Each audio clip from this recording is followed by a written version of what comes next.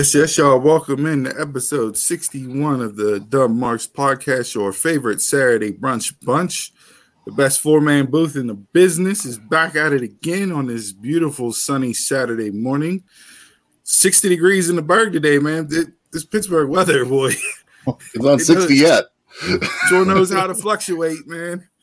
I was just outside about an hour ago, and it was in the 20s. Yeah, I was gonna say it's 28 degrees whenever I left for work yesterday. I'm just waking up. I got up about a half hour ago, so I think that's the first time I slept past 10 o'clock since my daughter was born 11 years ago. What'd you do last night? Nothing, man. The body just said, "Yo, you need sleep. Like it's not time to get up yet. You gotta get this sleep in." Long week. Got a big exam on Monday, so I've been hitting the books hard and just had to sleep. Wasn't time to get up yet, but I'm here. I'm ready to pod. See all you guys. Nobody enacted a Lesnar day. That's good. So we're back to a full crew today. So yeah, what's up? How's everybody doing? Everybody good?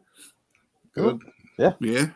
Long week for me too. I was in Orlando last week for work, and then this week family went out of town, so just been busy at work because of that. So Nice. I caught that new Legends of the Hidden Temples for the adults. Oh man, that shit is trash. I forgot it was on. That shit is trash, man. Garbage? For real? It's not good at all. Mm-hmm. The only part I liked about it, whenever Olmec was going through the rooms in the temple, and they did a Shrine of the Silver Monkey, and he was like, "Can somebody put this damn monkey together for a change?" Well, they rigged the kids game so that they couldn't complete it because the show was on such a budget that they couldn't afford to give away the prizes. So if you look back at all the kids episodes, there was only like 3, maybe 4 teams that actually put the monkey together and won because of how tight the budget was. So they rigged the game back in the day for the kids, made it more difficult. Yeah, I think they said a total of 15 teams won total out of that whole kids run. That's terrible. Terrible. All right. So are we starting off the podcast with a swerve today, brother? We getting in. I saw Chris, you were interested in a little story time this week. Posted a little question out there on social media for the Dumb Mark listeners to chime in and give us their worst dates. What was it? The worst first dates or just worst date period? Worst date period. You know, if it was first date period, talk about if it was any date, And one of the things I said was, all I want to hear is a story where someone had the worst first date possible, but yet it ended with, and we've been married for 10 years. That's what I was hoping for. I did not get that. No, as I say, most really bad first dates, like that's a Hallmark movie script right there. That doesn't turn into real life. If the first date's trash, you're probably not getting a second. Yeah, this is true. So I'll just share a couple of them. One person posted about 22 years ago, a coworker that we're just going to call Ralph, asked me out by bringing a dozen peach roses to work in front of everybody. Of course, I had to accept. We made plans, got a phone call before asking if I could pick him up. I had no idea he didn't drive. So upon my arrival, he presented a red rose. They went to dinner. Ralph informed her that have whatever you want on the menu. She goes, I planned on it.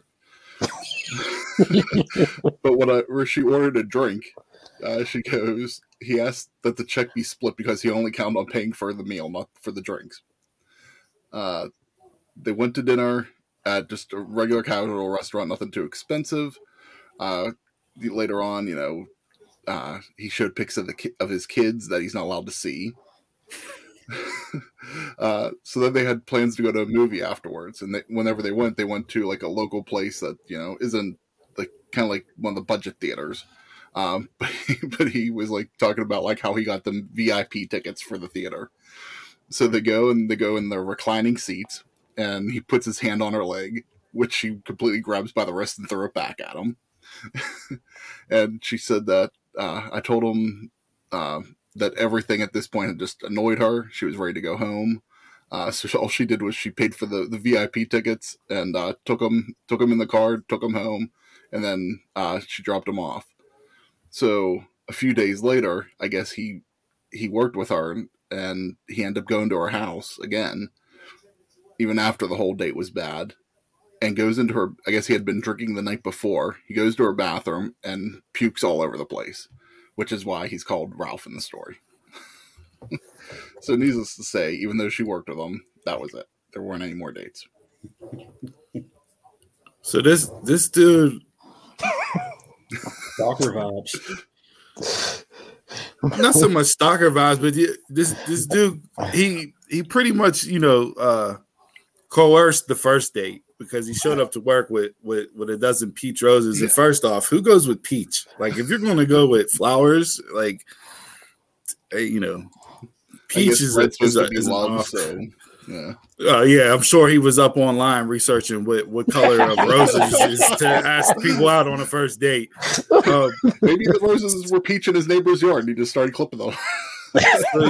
So he shows up. You won't show up with red roses? That's too serious. Yeah, you don't show up to work at all with roses to ask out on the first date. Don't shit on peach. No, I'm not sure. Oh, no. With no roses, no flowers at all. Color, beautiful flavor. No, listen, no flowers at all. That's the wrong. First off, that's the wrong way to go about it. All right. Second off, he doesn't drive. This sounds like a Jason move. Like, he peach roses, doesn't drive, split the check. Not intended on paying for drinks. This guy, are you sure this ain't Jason? It's my MO. Damn, kind of deep already this morning. I had to get a jab in on him early. You know what I mean? Like, I had to set him up because I plan on knocking him out later on in following segments of this show. I wonder at the movies, like when he tried to put his hand on her leg, why didn't she just get up and leave? He couldn't drive, so you drove to the theater. You was annoyed by that time. Just get him. Yeah. And she bought him movie tickets too. He paid for them, but she ended up giving him the money at the end of the date. And then, like, the randomness of, so that was the end of the date, and then a couple weeks later, he ends up at her house and pukes in her bathroom. Like, yeah, why would you even let him in the place? There's a lot of there's a lot of fault on both sides of that story there. All right, we got one more here that I'll read off. So this one says her favorite is a guy asked me out to a steakhouse, which she says steak is her love language. Anyway, he comes to pick me up in baggy jeans with holes in them, a stained oversized white shirt, and asks if that she can drive. Red flag. So there's two stories in a row where the guy asked them to drive. So those are the red flags there to start. Y'all got to get your license, man. Like, you can't be out there representing the guys without license. Don't have bus passes. I guess that works. But she goes, I said sure, even though I was confused. We get to the steakhouse, get our table, order drinks and a nap. We aren't talking much. I feel like he was a completely different person. Red flag. But I wanted to be nice and make the most out of it.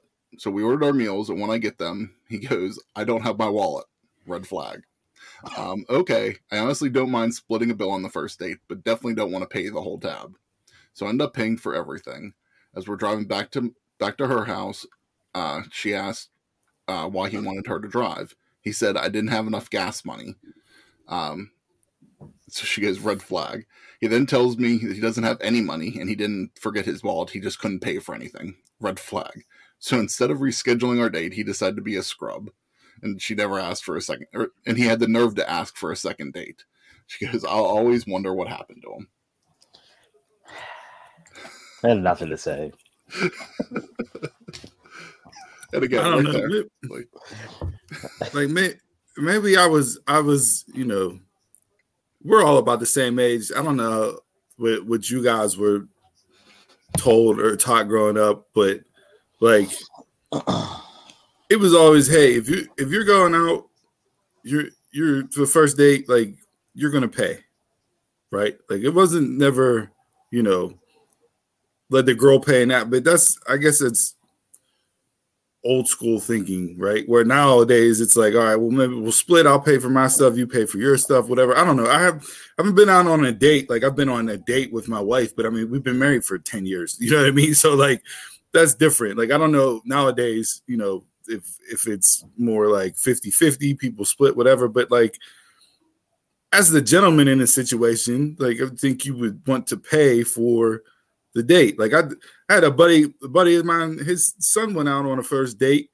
I saw he posted about it online, but like, and first off, dating now is expensive. Like, the money that he ran off on this first date, I'm like, yo, we might just be going and grabbing like coffee and a bagel, because I'm not dropping $200 on a first date, you know, as a teenager. But that's crazy that y'all are out there fronting like, yo, I need you to drive. I don't have a car.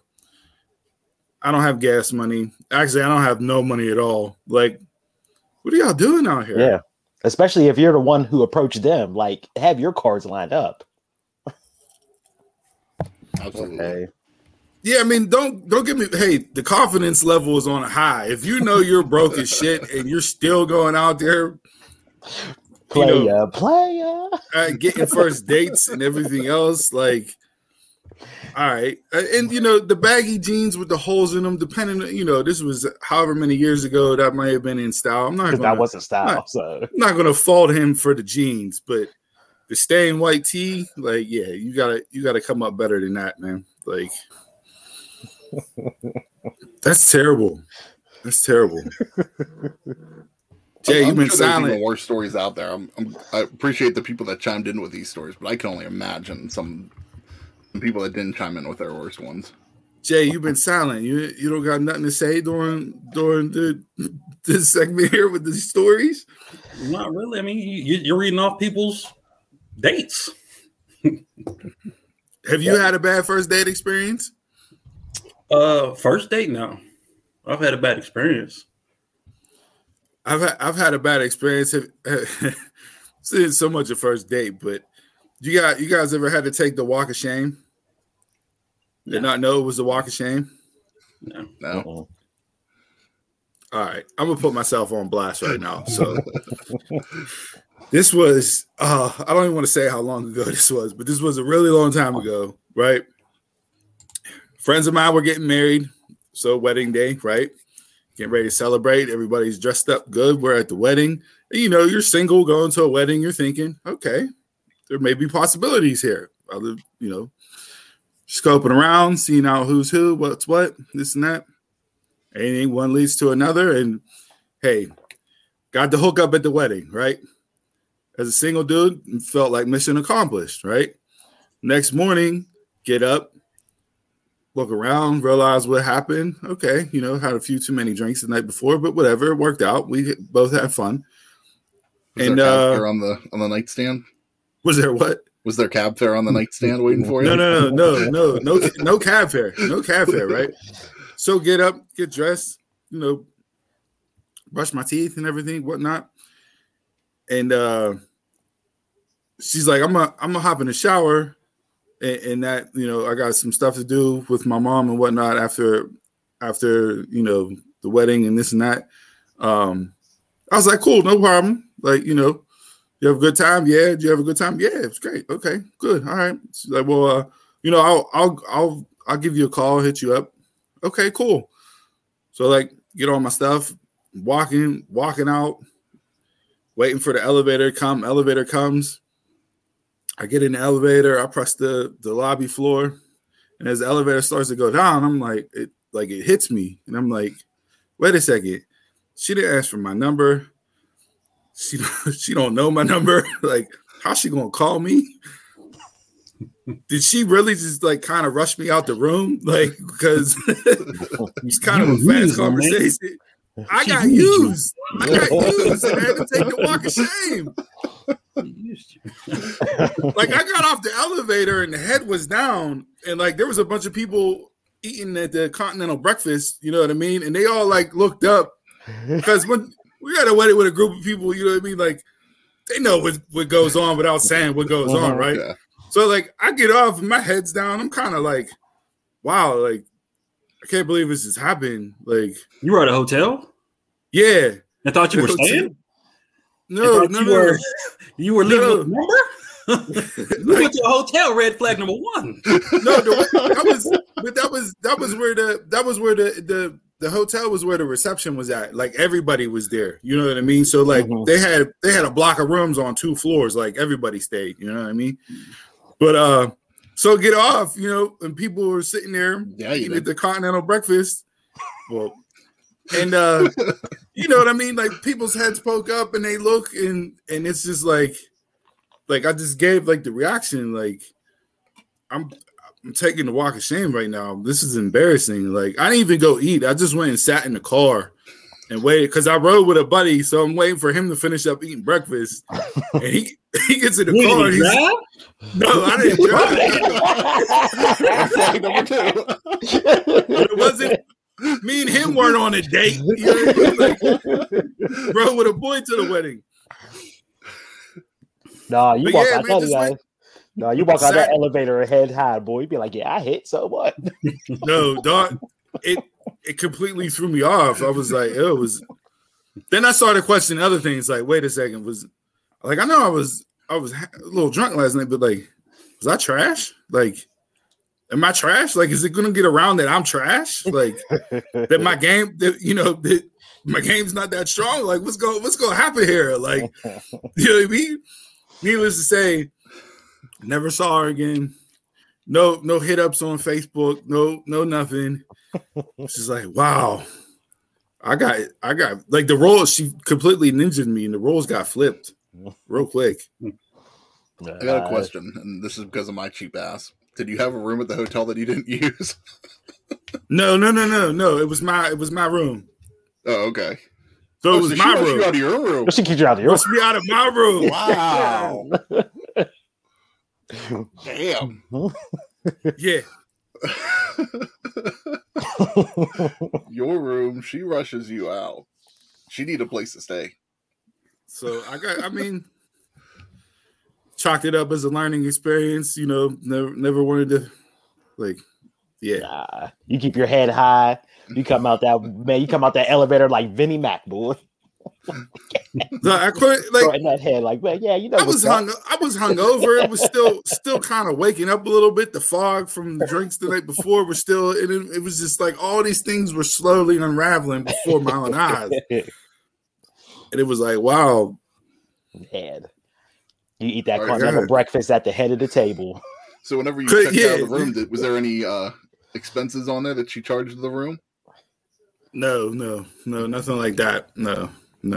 I think there may have been a movie purchased or two, depending on what movie selection you think goes on at that time of night at a hotel. But it was, yeah. But other than that, no. Right. So, yeah, kicked you out of your own room. Oh, funny. All right. Anybody got anything else that's embarrassing and want to throw themselves out there? I mean, I'll step in front of the bus for the show. It's all right. Don't worry. It's cool. All right. Nothing like that, no. All right. Do we have anything for Smash or Trash? Got a couple. Not a whole lot this week. We'll touch on the usual stuff in the intro on final thoughts if anybody got anything. Because I got a couple quick hitters for TV and movies that I can rattle off real quick. But okay. Screamin' Sicilian Pizza.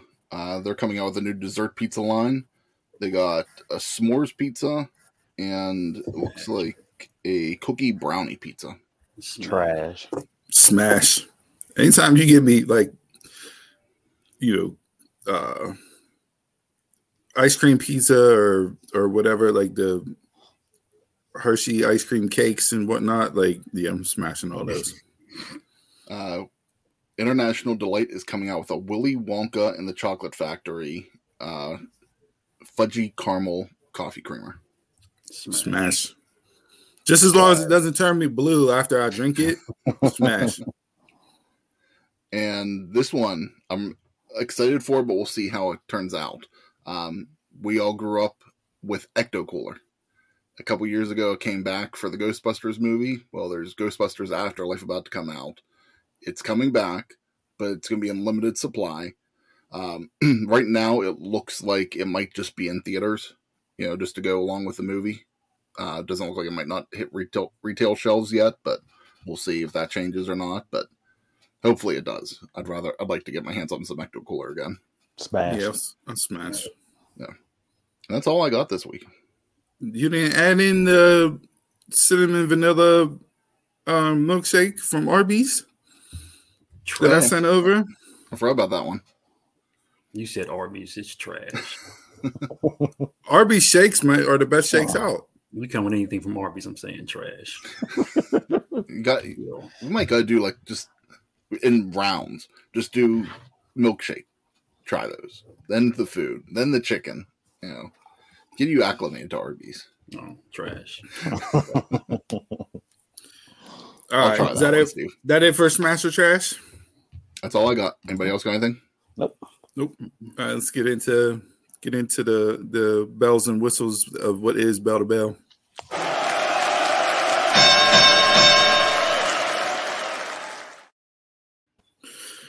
All right, this week in the world of wrestling was a very interesting week, especially the last couple days here. And as you can see, I have the BC initials there for budget cuts.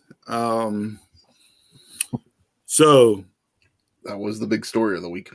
That was the big story of the week. Over 18, I think 18 talents were released on Thursday from WWE after their quarterly conference call, where they announced a 15% increase in profits over the past quarter. They released 18 talents. There were some backstage people as well as people that work in the Stanford offices that also got released. Prior to the releases on Thursday, I believe Tuesday, there was a story that came out that one senior executive, I think it was a senior executive of creative entertainment. Not sure what that role does, but he stepped down after 15 years of working with WWE. He resigned. And said that the place that he started at and worked at for the last 15 years is not the same place. So he gave his resignation and left. So yeah, all in all, 18 people. WWE alone in this year, just this year of 2021, has released over 70 talent. A lot of talent. Just wrestlers alone. But that tells you how bloated their roster was as well. I know this week was a lot of NXT talent that was released, but some a lot of NXT talent. But then the names from main roster that did get cut were I don't want to say shocking, but they were definitely head scratchers and kind of a question as to why WWE can't develop the people that they let go, especially this round of cuts. So I kind of want to get into your thoughts overall on the releases.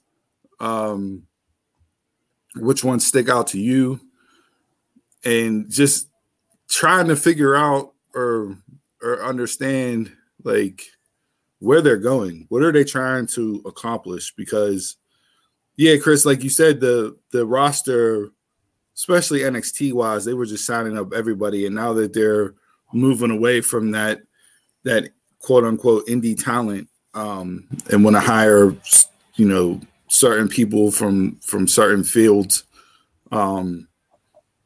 just try to get an idea on where you guys think they're going conceptually, whether or not you think it'll work, and is there any type of red flag you see for them based off of what they're going with right now? Because I'm going to tell you right now, the first thing that I see based off of all this is that they don't care about the optics at all. They're truly operating as a Fortune 100, 500 company, whatever type of company they are. And it's strictly black or red.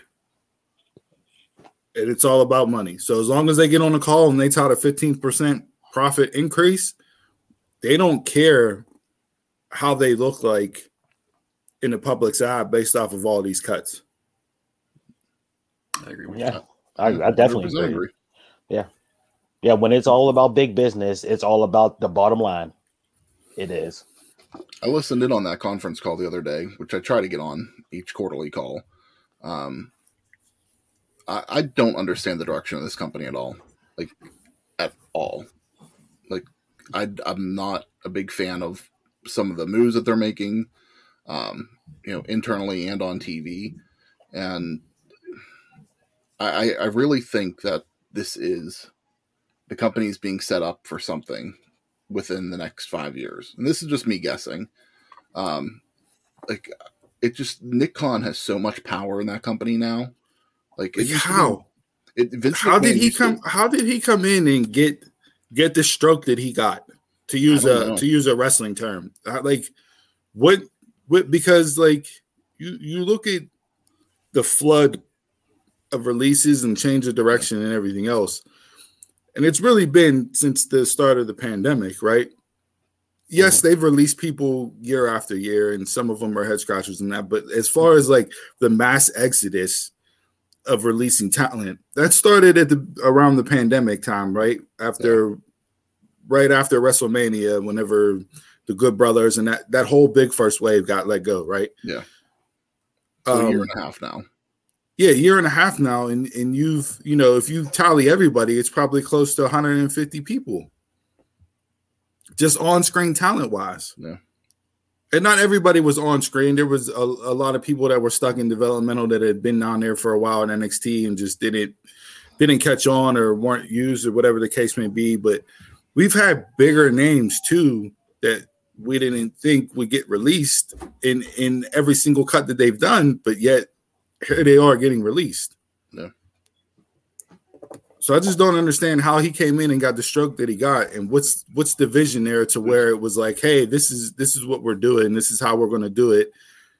Like you said, Chris, I feel like there's something, whether it's a sell to somebody, if NBC, Universal, if they buy, whatever the case may be, like I have no clue. I can't even think of anything right now. Yeah, there's only one man that can give up that power, and we all know who that is. And he has willingly given up this power to this man for whatever reason.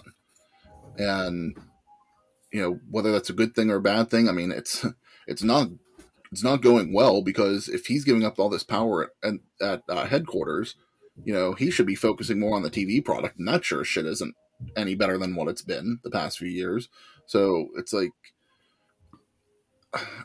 it's just business as usual.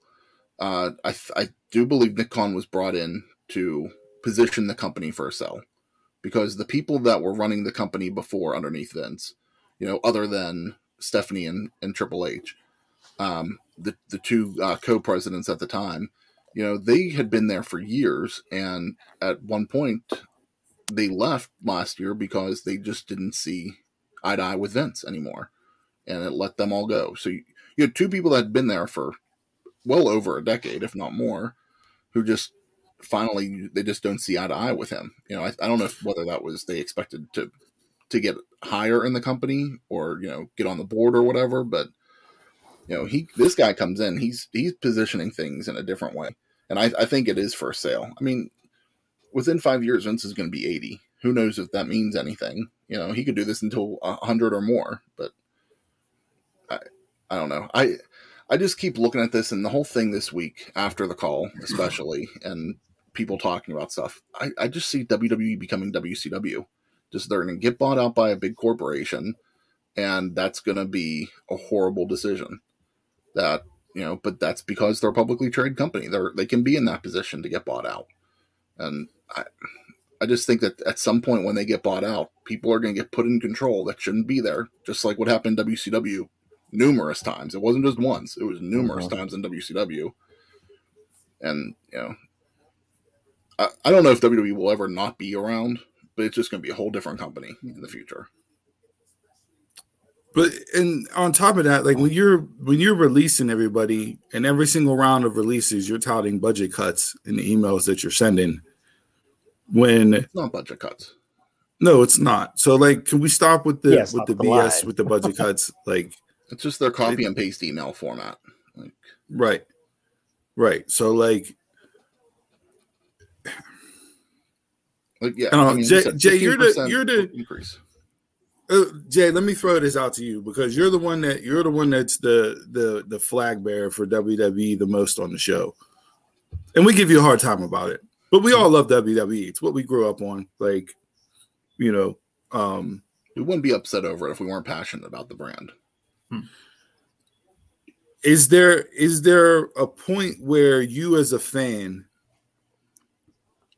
see what they're doing as far as these types of moves where they're releasing mass talent, everything else, people that were there that you thought they could have did more with, whatever? Like, is there a point where you see all this and you just go, I'm just not going to watch anymore because it's a poorly run organization? Or I'm not gonna watch anymore because they've messed up on so many talents that I don't have trust in them to get anything right? Me personally, no. So no matter what happens, I'd probably still tune in. Like, it'd have to shut down for me to stop watching. See, I think I hit my breaking point this week. Mm-hmm. To where I'm not going to say I believe this is too much, though. I'm not going to. I don't think I've hit the point where I'm going to say I'm never going to watch it again. Mm-hmm. But like right now, I think I'm going to take a hard reset and like wait till the first of the year and tune in and get ready to kind of watch what they do leading up to the Rumble. Mm-hmm. Yeah. Because right now, I just like I can't get behind what they're doing. I have this image in my mind this week, and I hope I'm wrong on this. But just the moves that they're making and kind of hearing like how they're running the new performance center and kind of running everything down at NXT these days. It's like it's rumored that things are cookie cutter. We've seen that with how they do the announce team. Michael Cole's down there and he does cookie cutter announcing. Everybody that comes out of his school is just like him, and it's the same over and over again, which brings nothing.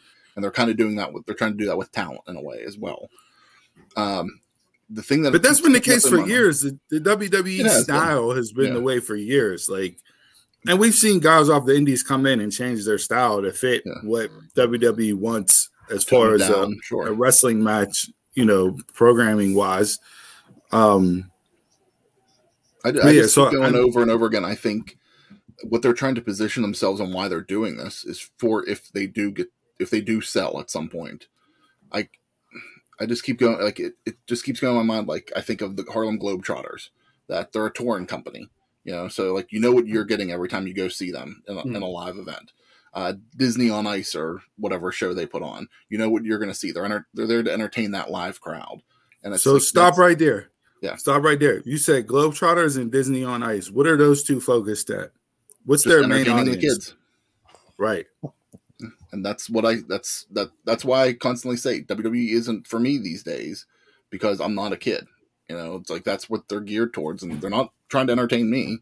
It's does it entertain Vince, and are they getting the money from the kids? That's really it. And I could easily see Disney buying them up someday. I don't know if it will definitely be them, but because it fits what they're going with right now is kind of what fits their style.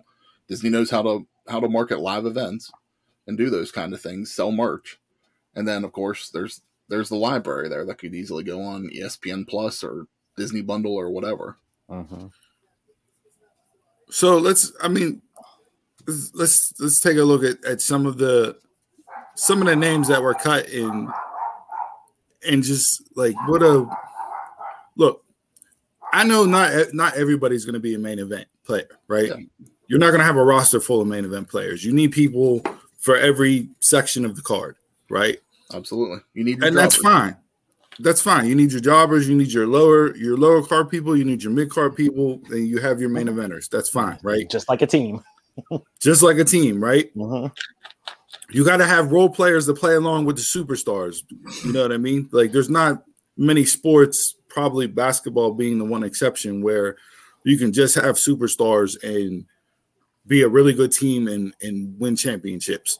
Other than that, you need your role players. You need your people to play their roles consistently each time they step on the field or court or wherever they're playing to have success. Some of the people in this last round of cuts that just got released, it makes no sense to me how you drop the ball on these people. Keith Lee, Karrion Kross, Ember Moon, Mia Yim, Nia Jax to an extent, but she's been on the main roster so long that you could kind of see what it is with her, right? Mm-hmm. You know, just these were the 5 names that kind of stood out to me in this release as far as what they did. Nia's an exception. I'll leave Nia to last because I want to bring up something that relates back to the optics test that I said earlier. We've talked about Keith Lee's run before. 2 years ago in Survivor Series, he's arguably one of the hottest guys in the entire company, regardless of roster, NXT, main roster, whatever. Gets called up, wins NXT Heavyweight Championship. He's a double champ, NXT North American champion. Gets called up to the main roster, beats Randy Orton, and then nothing. And okay, I get it. Maybe you didn't have something planned out for him. But when you're calling somebody like that up who's coming off of a massive showing at Survivor Series and was in there with the top guy, the head of the table, Roman Reigns, and had the place going bananas for him, to me, it's like, okay, we need to have something in place for this guy. His size, his look, his charisma, everything is like, this is a prime guy that can be a main event player for a couple years. Yep. And it's everything WWE look for. Nothing there. So everybody you named, once they started talking, I checked out. But didn't even have an opportunity. Me personally. Like anytime Keith Lee touched the mic, I checked out. I loved his in-ring. But just his character, I checked out. Ember Moon was the same way. Where I loved Ember Moon in the ring, but she just didn't connect with me, like character-wise, promo-wise. But look at how many opportunities they've had to connect promo-wise or character-wise. Keith Lee, they've tried 4 different versions of Keith Lee and then just released them. The last 2 versions, which we've heard him working stuff out on main event, was 1 to become a heel, which we never saw, and then 2, this Bearcat gimmick, which he came out on social media after his release and said, hey, not my idea, as what was reported before. So you had him wrestle once on Raw as Bearcat Lee, and that was it. And then he gets released. So you're doing these changes and whatnot, and yet you don't give these guys any opportunity to get it over. We constantly hear that creative has nothing for you, but if there's one man, and again, we always go back to him, if he doesn't believe in you as a character, that's it. So if he's not invested or feels that he can't do anything to get you over, that's why this happens. But we saw with the Keith Lee documentary on, what was that, 24/7 documentary on the network? I don't know if you guys watched it or not, but there's a moment in that documentary where it's him and Vince backstage, and Keith Lee shaking his hand and thanking him and this and that, and Vince has his arm on his shoulder and he's talking to him and this and that, you know, and giving him the, hey, you know, we do see something in you, you know what I mean? Like, I need you to prove it to me, which is understandable, right? Like, you got to prove to the boss that you can go and you can be a guy and whatnot. But how can you prove that when the boss is continuously moving the goalpost on you? AJ Styles said the same thing whenever he first got here. You know, he goes, I came out, I did a match. He goes, I thought it was one of the best matches I could do. He goes, I go in the back, and Vince says, hey, I got a whole locker room full of guys that can do that. He goes, show me why you're different. And then, he just had to think about what he could do differently. He went out there, I guess, after a couple of weeks, and Vince pulled him aside and said, that's what I want to see. And that's what he's delivered. And we saw what they've done with him since then. But look at how much time and opportunity they've given AJ. Yeah. And AJ's not the strongest on the mic, Jay, to go back to your point with promos. No. You know what I mean? But whatever Vince sees in him, however AJ adjusted his style or whatever, however he found the way to do that, whether it was Vince telling him or whether it was him on the side doing it, adjusting to where he thought, I guess he put in the work. I can't say that Keith Lee probably didn't put in the work. I'm sure he did, for as long as he's been around the business and all the territories he's been in. And Keith is a little bit of a different scenario out of the names that I listed because there were some health issues involved with him, right? And maybe that had something to do with it. Vince lost faith in him with that. Same with Ember. She's a liability. But Ember, since coming back into NXT, which nobody thought she would wrestle again based off of the Achilles injury that she had, right? Like we were all shocked when she showed up and actually got in the ring and looked like Ember. Yeah. Because Ember, before her injury, you thought she could be, she could be a champion on the main roster. If not, like that, if you have your tier levels and you put your first tier, like Ember's definitely on that second tier level, work rate wise and everything, right? So, like, if she has the right character, finds the right groove, she has potential to jump up into that first tier every now and again when you need her. But she's definitely a strong second tier player, right? But her injury, in ring wise, she's up there at the top.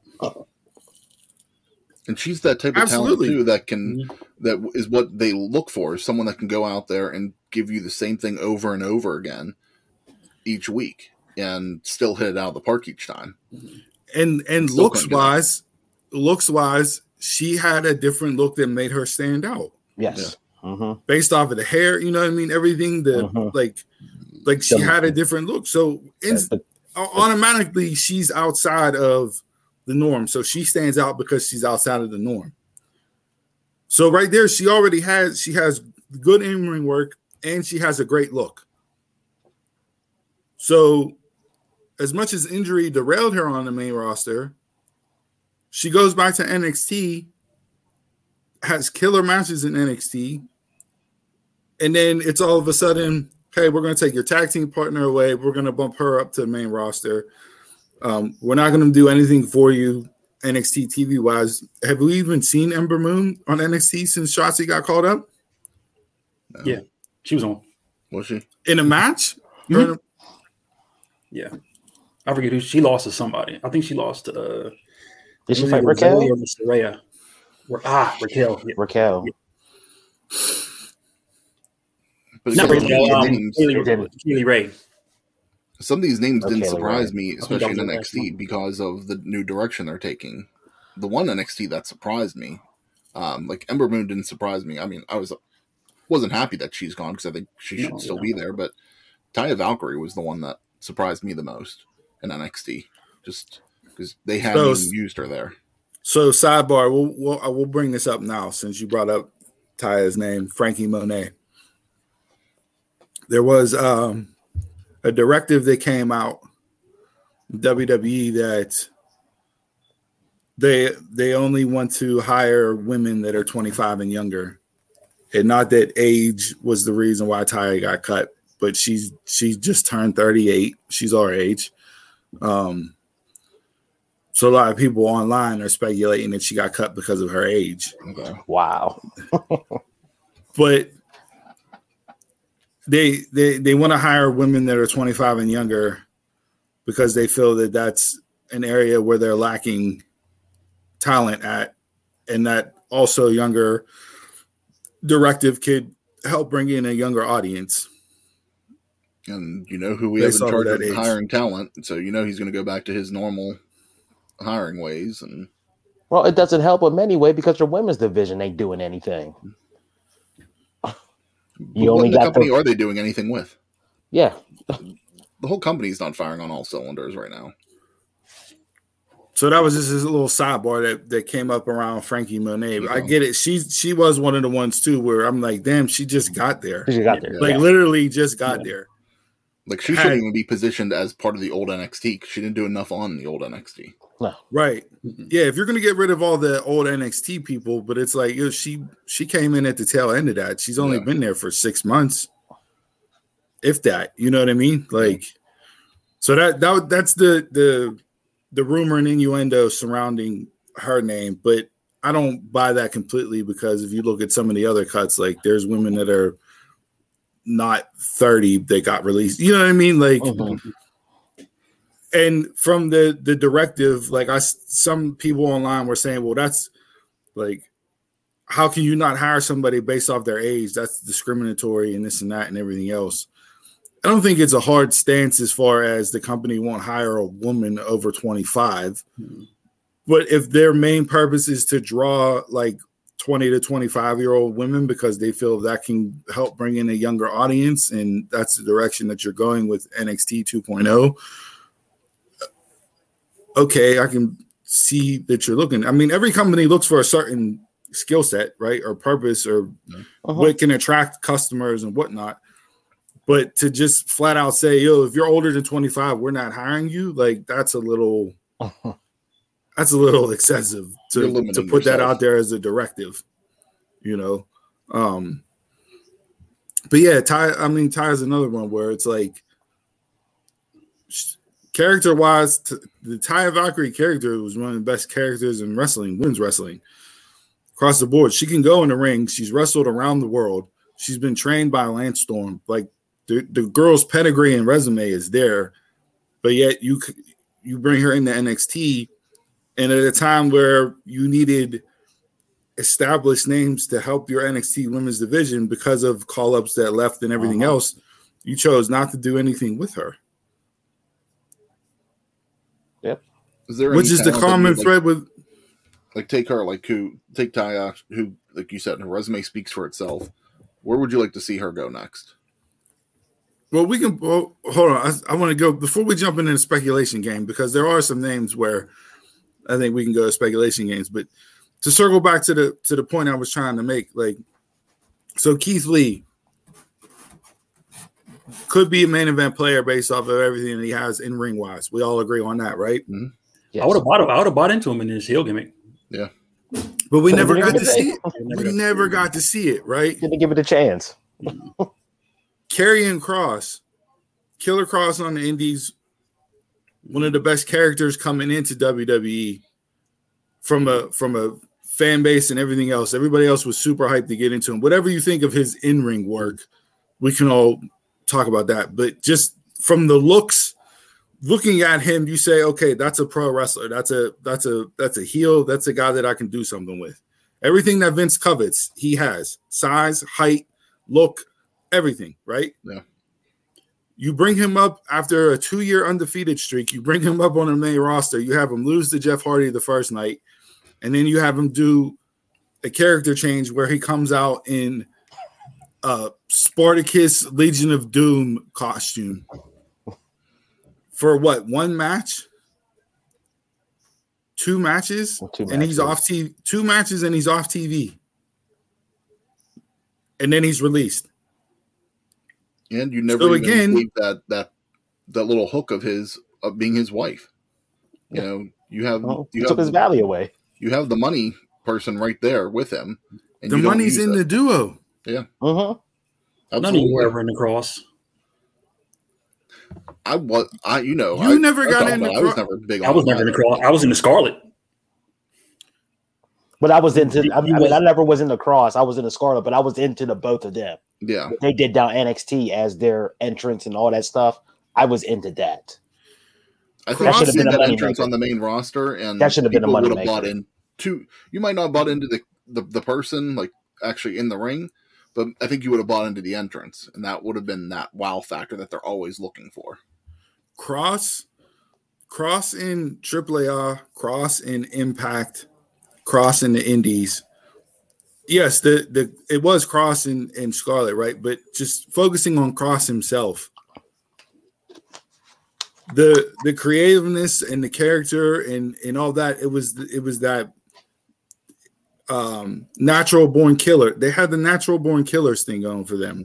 You know, the Woody Harrelson and that, like, and the vignettes and the short films and whatever that he put out on his YouTube channel, like all that stuff helped him cultivate an audience, and all of it was really good. He put out a 59-second video that was more impressive than anything WWE did for him on the main roster in his entitled run after he got released. It was 59 seconds. And you watch it, and it's literally all it is just drone shots through a graveyard and music playing and beats and everything else. And then like his logo flashes a couple times and it goes off, and it's like, why couldn't that be a 59-second vignette on Raw before you bring him up that gets people invested? Because it had everything in it. Entering question, like, who is this? Like, you know what I mean? All the stuff that we liked about our vignettes growing up, whenever they would debut a new character, right? They don't like doing those these days for whatever reason. No, because they got to show the sponsors. They did it with Xia Li on SmackDown last night. They ran the same vignettes for her that they ran for NXT with the switch over to the gimmick that she was doing with Boa and that. Okay. So again, it's getting called up to the main roster, completely changing everything about you, throwing you out there in the dumbest looking gimmick ever that just automatically crushes any credibility that you have. Oh, and by the way, before we put you in the ridiculous costume, we're going to have you go out there and lose to Jeff Hardy on night one, which completely discredits everything you've done in the past 2 years. So how are they supposed to get over whenever you're putting that in front of them? You were talking about the 59-second vignette. It was great. But if for any reason, if he ever pitched that to creative or to Vince or anything, that could have been the writing on the wall for him. Because if there's one thing they hate, is whenever talent gets themselves over. They want to be the one to get the talent over. But if Vince likes when people stand up to him, and Vince likes when you don't back down from him, and you in a respectful manner, right? Mm-hmm. But you show him, hey, this is what I want. This is why I want it. This is why I think it'll work. And you present that 59-second vignette to him that he put out on his social media.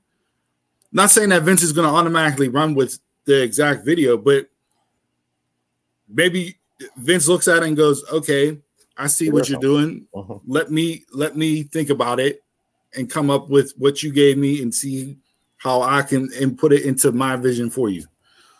Vince has done that throughout the years with talent. We've heard the stories across the board with talent going into Vince. No. So that is an issue. Like if you listen, like Stone Cold will talk about this on his podcast, I know, and some other shows have talked about it, where during the Attitude Era, these guys were a little more stern, where they would, like Vince would come to them with ideas or creative would come to them with ideas and they would say, no, I'm not doing that. And apparently there's not as much of that these days. And well, the one person that there was a lot with that with got let go because Vince didn't like it, and that was Bray Wyatt. No. It's come out this week that Bray was very vocal about his creative and was very vocal with Vince and other people in creative and whatnot regarding the direction of his character and what he thought was right and wrong and everything else. And it got to a point where Vince just completely soured on him, and it turned into, no, I don't even like you anymore, so we're going to let you go. I think he's so you got to know how to walk the line with Vince, which I think he's grown as a different type of person, Vince, in the past 20 years, because I think he's so used to having the yes men. Because I remember whenever Triple H was the world heavyweight champion, and they were like, with Evolution and everything, they were just shoving Triple H down your throat every week on Raw, and they let Pat Patterson go for a while because Pat Patterson went to Vince and said, "This got to stop."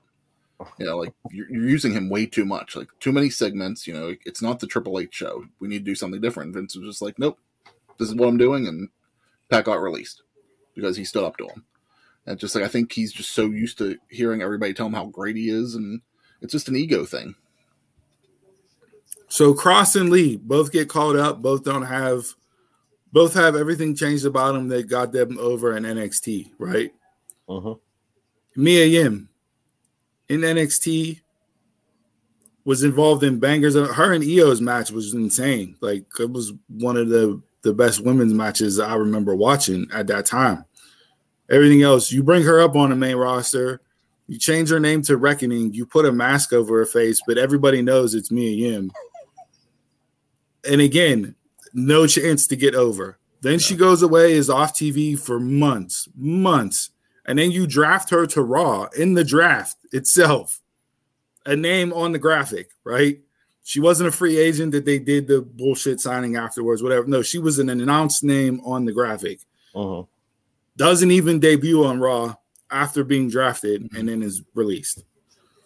So how is she supposed to get over whenever she's not on TV? She's not on TV. And the few times that she was on TV, she's in a mask as Reckoning in one of the worst angles and gimmicks that we've seen. Do you think that she was released maybe just because they released Keith? So now what, WWE is releasing couples? I mean, they released Scarlett and Karrion, and they released the two of them, which makes me think if Taya was on the main roster, you know, because she was in NXT, I think that's why she got released. But if she would have been on the main roster, I wonder if she would either still been safe because of John, or if they both would have got released. I think Swerve and Jessica May is a couple. No, Swerve and BFAB are a couple, and BFAB got released. BFAB? That's what I saw. I could be wrong. That could be misinformation. Don't 100% quote me, but that's what I saw. That's what I saw, and I think listening to LaGreca and them on Busted Open, they said that too. But are they like a legit couple? Like, are they married or are they just like together? Because there's a difference in WWE. I don't know. I don't know if they're actually married or not, but BFAB's an interesting one because we all know she's not in ring ready, right? Yeah. We all said that after she had that match, right? Yeah. But presentation wise for the group wise and everything else, like the opening line of the music is her voice. And she adds to the presentation. Like, I heard it was removed. Is that true? Yeah. We'll see. Okay. So they did take that out. Mm-hmm. They took her out. Wow. So they took out the best, probably not the best part of the entrance music, but they took out the part that everybody would sing along in the audience. And they just signed her to a new deal. It's just, to me, it's she would have had to have been if she was on the main roster. Yeah, they signed her to a new deal next week. Cut. To me, Jay, and this is to circle back to what you said, Jay, as far as you didn't buy in. The names that we mentioned, you didn't get a chance to buy in. You didn't have time to buy in. They changed up so many things. I didn't buy anything on NXT. You weren't into Keith Lee in NXT? In ring, yeah. Once he started talking, I was out.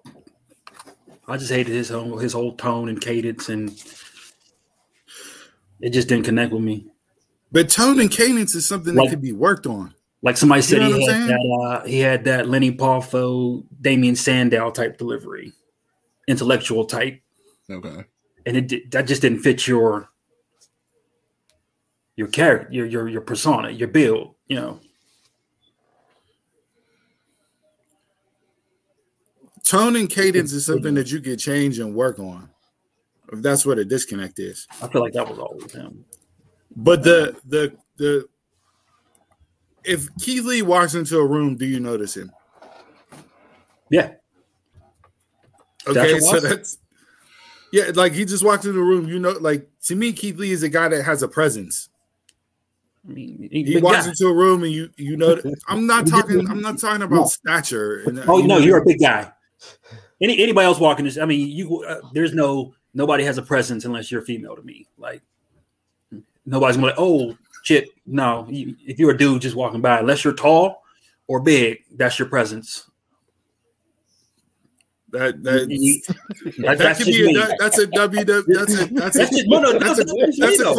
a corporate. That's just me though. Like, who walks in and has a presence? There's mad people that walk into a room and have a presence, dude, without saying anything. No. So, and I'll kind of agree with you, Jason. I don't think, for me, I wasn't ever completely hooked on Keith Lee. You know, I liked him. I liked him in the ring. Definitely, I wasn't a huge Karrion Kross fan, but I didn't mind him. Like, I thought he had the look to be a WWE superstar. I might not have thought either of them were future WWE champion, but I could easily see Keith Lee as Intercontinental Champion, U.S. Champion. Like, to me, he's not just a jobber that they could just push aside like this. I think he should have had a spot on the roster. Same with Karrion. I agree with you. So, hold on. I want to make sure I get this right, and then because this is regarding the last name that I brought up, and that's Nia Jax. That one was my biggest surprise, just because of her being part of the bloodline. Yeah, that was it. Sorry. Like, when do they ever get rid of anybody in that family unless they did something wrong? So Nia Jax has been off TV for a couple weeks here, and she's been off TV since the incident with Charlotte, right? So she gets released. A whole bunch of stuff comes out about Nia, right? And there was a lot of saying that her and a couple other talent were released because they weren't vaccinated, and there was a narrative being pushed and everything else. So Nia posted, which Nia rarely actually posts personal stuff. If she posts anything at all, she's not that active on social. So to me, this is her. This is her being completely honest from what I can read into the situation. But she posted that I usually keep my personal life private, but yesterday's reports leave me with no option to clarify the matters. I recently took a short leave of absence from WWE for a mental health break. I've been working through so much more than I want to share, so I took some time with the full support of the company to take care of myself. Earlier this week, WWE sent me my schedule to return to the ring for November 15th show. I asked for an extension to my mental health break, feeling that I needed more time and hoping I could have the ongoing support of the company that I've worked for the past 7 years. Never got a response. The next I heard was that I was being released. My vaccination status was never mentioned, and I wasn't given choices or options. It breaks my heart to be so abruptly let go without any consultation when dealing with so much privately. And then she goes on to say she loved her career at WWE. She's going to take time to process the loss of not being around the company and coworkers and everything else. So if Nia Jax was given time off due to a mental health situation where she needed time to focus on herself, and we've seen this in sports with Calvin Ridley coming out from the Atlanta Falcons, wide receiver, taking time away from football for a mental health break. And that's something else that I want to bring up in sports that really agitates me based off a take that I heard. Had an improved break from the company for mental health reasons. They sent her a schedule to return for the 15th. She asked for an extension. Doesn't hear anything back. Nobody calls. Nobody talks anything over. And then she's released.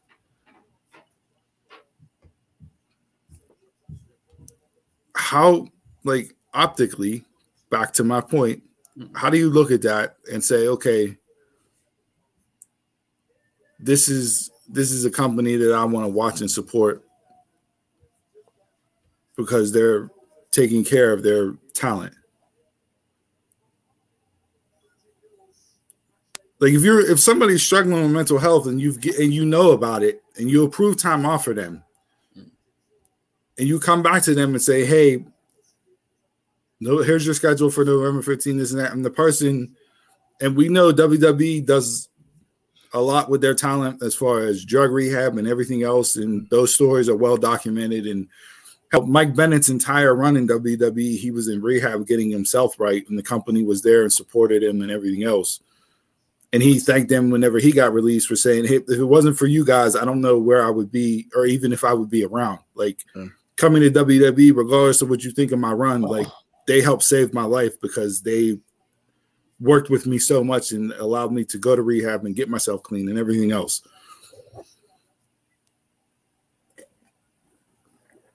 How do you how do you let somebody go in that situation and optically not think this is going to have backlash from our fans, from our audience, whenever in 2021 mental health is such a thing, and the scope on it is so big, and we're learning more about it each and every single time. And there's a lot of professional athletes in other sports that are speaking up about mental health for the first time ever. There's retired players that are doing a lot for mental health, like Brandon Marshall with the I Am Athlete and everything else, and all that he's doing over there with his platform and podcasts and everything. Like, but then you get people like Ben Simmons. So do you think Ben, who's using it, just not to play for the Sixers? So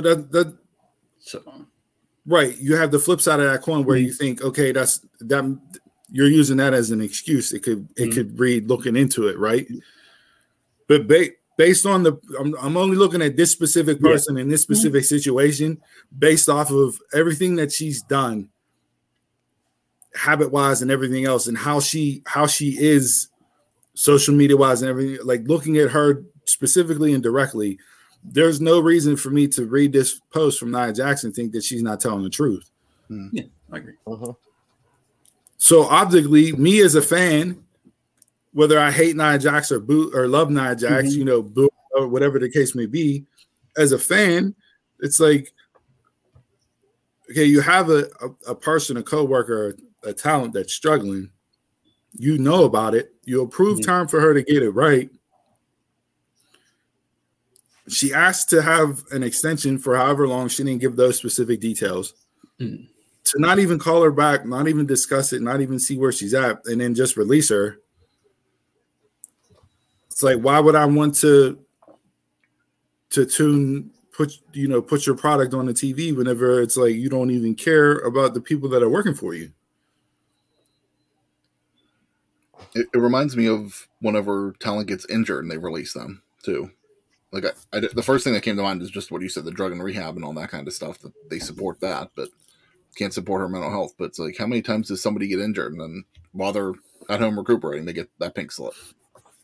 Right. And that was more prevalent back in the day whenever they were such a mom and pop shop that, you know what I mean? Like, you couldn't afford, rightly or wrongly, but it was like, all right, you're injured. And that's why guys grew up in old school business, like, to protect their spot so much, because they knew if they were off TV for any reason, which led into the drug problems and everything else, because they were coping with injuries and whatnot that they couldn't take time off for because they would get released. So they turned to drugs and everything else, which then started that whole, you know what I mean? Like the circle snowball effect. Yeah, that snowball effect, that once that first domino falls, it leads to all the other dominoes. But in this situation, it's like, you have an established main roster talent who's been a champion, who's working through something that is one of the primary focuses across the board publicly from a health conscious state, so to speak, that all these other players and organizations and sports leagues and everything else, even businesses now, it's, you know what I mean, mental health, and they're giving employees days off for mental health days. Like, we see companies announce that and made changes and everything else, especially since the pandemic, which has only shed more light onto mental health. To just go ahead and release the talent, it's like, why would I want to watch you? And it's not like she was a troublemaker, outside of the ring or anything that we know of. No, and you can talk about was that, whether her in-ring talent, her style. Right. In-ring work, you could say, you can argue that wasn't the best, and that, you know what I mean? Like, but without Nia Jax, you don't have Becky Lynch. Yeah. That's very true. If it's not for that quote unquote botch where she not that whether she meant to do it or not, but if it's not for that punch in the face and the bloody nose, You don't get that iconic. you don't get that iconic picture, and you don't get the man coming up to the spot that she's in now. Mm-hmm. Right? When everything happened with her and Charlotte in the ring shooting on each other during that match, everything that came out report-wise was that the entire locker room was behind Nia because she stood up to Charlotte. There wasn't a report or anything that came out about that whole situation that said that Nia was in the wrong for what she did. Yeah.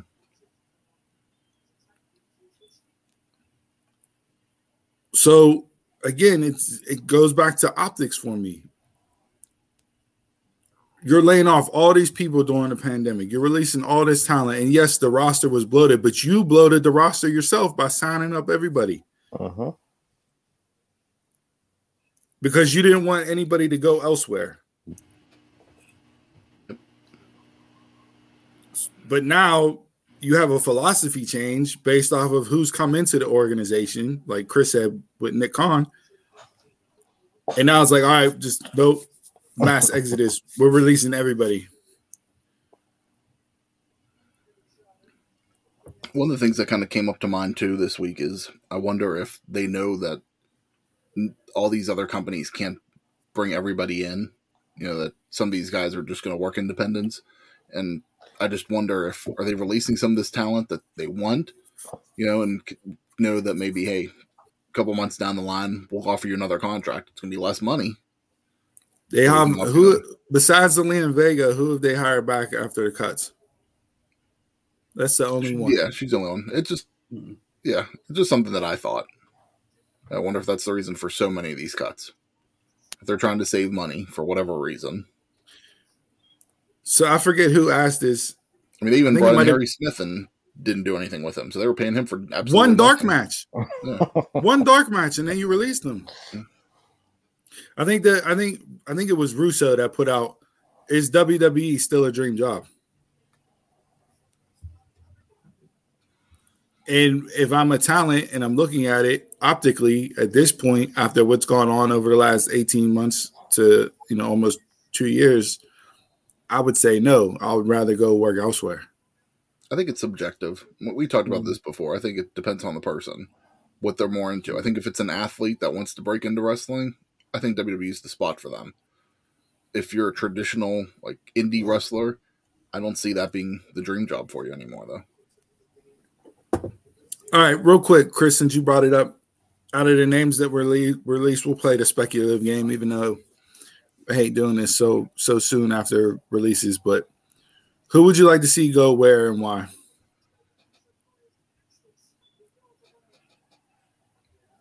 Let's start with Nia. Do you see her going anywhere? Or is she a legit? Maybe she'll go into entertainment more than she'll go and continue on wrestling. I mean, she did modeling before she got into WWE and that. Nia, I won't comment on Nia given her situation and what she's dealing with because I don't feel right speculating on somebody that's dealing with mental health stuff right now.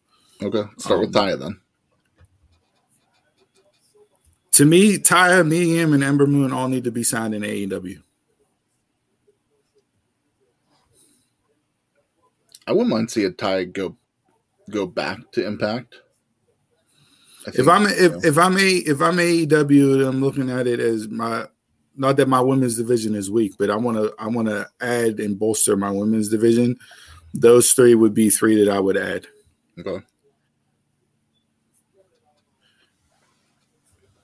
That won't get the well, Ember, you might get the ex WWE signee, but Mia and Taya, to me, they don't have WWE seasoning on them to where it's it's ex WWE talent. No, you're bringing in Taya Valkyrie, you're bringing in the AAA longest reigning Impact. You're bringing in that Lucha Underground, that, and don't forget MLW is trying to build up a women's division, right? So I mean, Cross to me is MLW. Okay.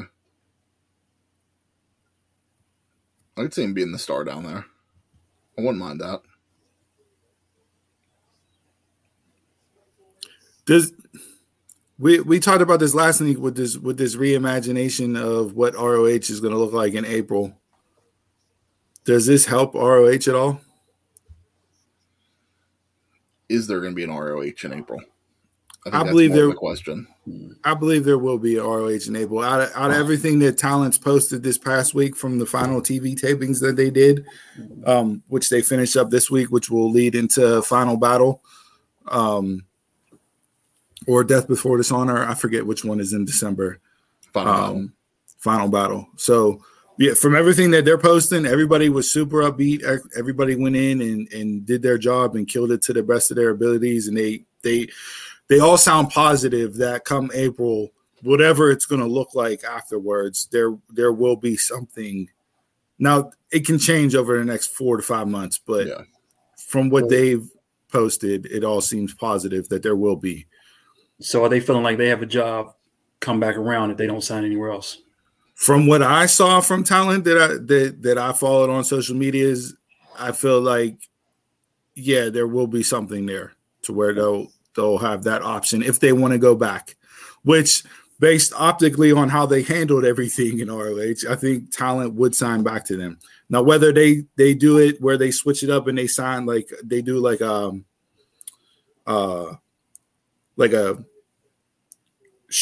I don't want to say shoot by shoot basis, but it's, hey, we're going to bring you in for this set of TV tapings and that and lead you up to this pay-per-view, and we'll pay you from this time to this time to do this shot, and then move on and bring in another group of people. Like, so I don't know what kind of what Impact does. Or was ROH week to week? It's kind of like how MLW operates. MLW, when Court Bauer signs people, like when he brought in Leo Rush, he knew I had Leo Rush from this time to this time. I'll pay you from this time to this time. So I'll incorporate you in my stories from this time to this time, and then after that, we'll do a story that writes you off, and you get out of here and go do what you want to do somewhere else. Mm-hmm. And Court has pretty much established that across the board in MLW for Talent. He just did it with Tom Lawler. Tom Lawler just left MLW, and he just had a casket match with Mil Muertes that'll be the payoff and the send-off for Lawler. So, like, Court does a really good job of that, and that's how Court continues to keep his roster fresh with talent, but also has his mainstay of guys, too, that are there, like Hammerstone and Fatu, that are going to be there regardless. So, I mean, if ROH goes to some type of that model with it, then I can see it working where you're bringing guys and girls in. You have a foundation of talent, men and women that you sign that are going to be your guys, and then you bring people in like the old territory days. Yeah, essentially is what they're doing. And that was the rumor about Ring of Honor, was that they wanted to be more independent in their style. So that's good. Yeah, nice waves coming in and out, in and out, in and out. Scarlett. So say like did Braun sign anywhere yet? No. So what do you do with like a Braun, a Nia Jax, who were just straight up brought through, the athletes turned wrestlers? Braun says he's not done. He's still trying to. There was rumor that he was going to sign with Impact, but apparently contract negotiations fell through. I don't know. Did you watch the Free the Narrative too with him? No, I don't watch any of those. They're really good. EC3 is on to something, and Braun was on Busted Open, and then I think a week later they had EC3 on, or a couple of days later. But like their idea for that and what they do with it, I think that's something as an alternative that can legitimately work for them, because essentially it's like a movie, right? And they're bringing in certain people for just that movie. And Braun talked about how they're writing the third and fourth ones now. So like that's an alternative that's like, are you going to get, 70,000 people in an arena to watch it? No, but like with you doing that on YouTube and everything else, and if you decide to like tour it, so to speak, as like a live Broadway show, which is kind of like what they were talking about doing with it, like hitting up certain towns and just coming in doing that particular story and touring around the country with it. I think you can make it work for that. So like that's something that's that's different and outside the box that guys can pop in, get their name back on, work that storyline for however they're writing it, and then move on. So that's an option that they have there at their disposal. AEW is pretty filled up, right? Yeah. Yes. Oh, yes. Especially from a men's side of things. That's why I said the women. If you're going to sign somebody, I'd like to see you sign women. And I brought up last week not that there's not other ROH talent to sign in AEW, but the only one that I want to see is the Briscoes in AEW. Just for the tag team matchups that I rattled off last week with it. So because they have so many people down in Darken, down there. So many all these people have 90 days, except for Scarlett. Scarlett has a 30-day, and any NXT talent has a 30-day. Mm-hmm. But Scarlett posted yesterday, she's like, I've been a free agent for less than 24 hours. I just got a magazine cover and now discussing potential clothing lines. We're about to have a lot of fun. Like she's talking about OnlyFans. Like she is hitting it hard right off the bat. And good. That smoke show following that she had before she went to WWE, like everybody has been waiting for Scarlett to do whatever Scarlett wants to do. So like she's not going to have any issues no matter what she goes into. No, she'll be fine. Yeah, she'll be like how Lana is. Keith Lee's to me. Keith Lee's probably the most interesting because I think Cross will fit in certain areas. He can go back to Impact. Like I said, MLW. Keith Lee, maybe I'd like to see go into like maybe do a little run in an NWA. Work on your mic work. That could work for him. The wrestling is there in NWA. He can go in the ring. They don't have that type of presence of a guy in NWA. So like, maybe go in there. He could easily beat Trevor Murdoch. Can easily see that happen. Mm-hmm. And I mean, Lee was a big name touring around the world doing it. I mean, him and Walter had probably the best match, one of the best matches of the year a couple years ago. Mm-hmm. So like, we'll see how it all shakes out. But yeah, so I know we didn't get into any real true in-ring stuff this week. I don't know if you guys want to hit any of that before we wrap up and get into Drink of the Week. We got AEW Full Gear next week. We can kind of wrap up this week's stuff in that. I'm okay. Yeah, just thought. So I know Jay, you said that you'd still watch. Chris, Donald, I know you guys were kind of in and out on the main roster product as is. Now, based off of what's gone on creatively and what you've watched on the show over the past, 6 months or so, a little more give or take. But is there anything that they would do based off of how they done that would just turn you off, make you not watch them? A la like Donald, like you with the Pirates. Like they're organizationally they've been run to a point where like I don't care. You're not gonna until you prove it to me. I'm not coming back as a fan. The only thing for me that I can see myself watching WWE wise is Roman's run, see what they do with him, and that's basically all what I watch SmackDown for anyway. Is for that because I don't watch Raw at all. NXT and NXT is about to get cut too because it's rough. I think people will still watch Mania though. Oh yeah, because that's like I mean that's like people who don't watch the NFL who watches the Super Bowl. Yeah, there's people completely turn you off. Like and I love the Rumble, so I watched the Rumble, the Rumble and Mania. Yeah, of course I'll still watch that because when I took my 6-year break, I still watched the Manias. I didn't know the storylines going into anything, but I still watched them. But yeah, but like Raw is a turn off. Like I would never watch Raw again until something completely changes with that. NXT is about to get cut. It's not that I just can't get into it anymore. And I'll keep watching SmackDown because of Roman, like just Roman's parts. Jay, I know we talked about last week changing up the formula. They changed up the formula and it still was the same thing, even though they did it differently. On Raw. So like instead of opening up with the in-ring talking segment, you played the recap package for Becky and Bianca, and then you had them do backstage interviews before the match. So it was still a talking segment. You just moved it from in the ring to the back. It's like, come on, man. Like for me, I think it's more I'll watch like Survivor Series and stuff like that. But since the draft, I haven't watched any Raw, SmackDown, or NXT. I did watch Crown Jewel, but I might tune in for that stuff, but that's about it right now. I have no interest in adding 7 hours back on my plate of their product. I don't know what it would take. Something needs to change on their product, but I don't know what it is that would get me back in. All right.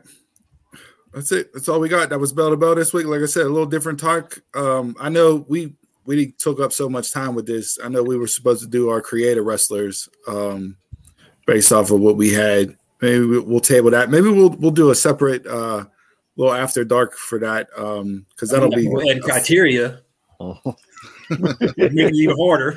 That was the whole point. Yeah, maybe we'll do that as an after dark. Maybe we'll get into that because that would be a fun topic to get into. We could debate, debate and just run over that. So maybe we'll do that in the coming weeks or in the coming week or so. We'll hop on after dark and do a special with that. So all right, well that's Bell to Bell this week. Let's get into drink of the week. Chug, chug, chug, chug, chug. All right, this week's drink of the week segment. What do we have here? We have Empire Brewing Company's Black Magic Pumpkin Stout. So although we thought last week would be the end of the pumpkin run, we had one more to go. One more. Hey, it's still fall. Still works. Yeah. We're not completely in the winter warmer area yet with Christmas. No, we're not. But this is a scrumptious, creamy, roasty, 6.5 point alcohol by volume stout. It is brewed and packaged in Ellicottville, New York. Does it say? Doesn't say. There's no breakdown on what's in it. I like the can.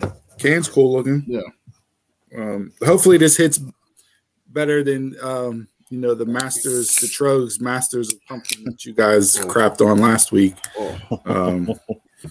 This is going to be room temp for me, but I haven't turned my heat on yet. So good thing. What are you?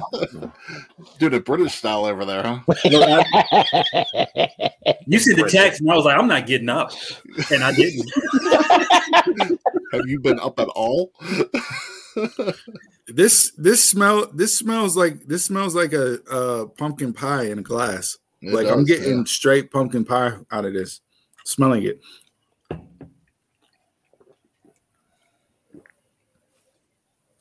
That's creamy.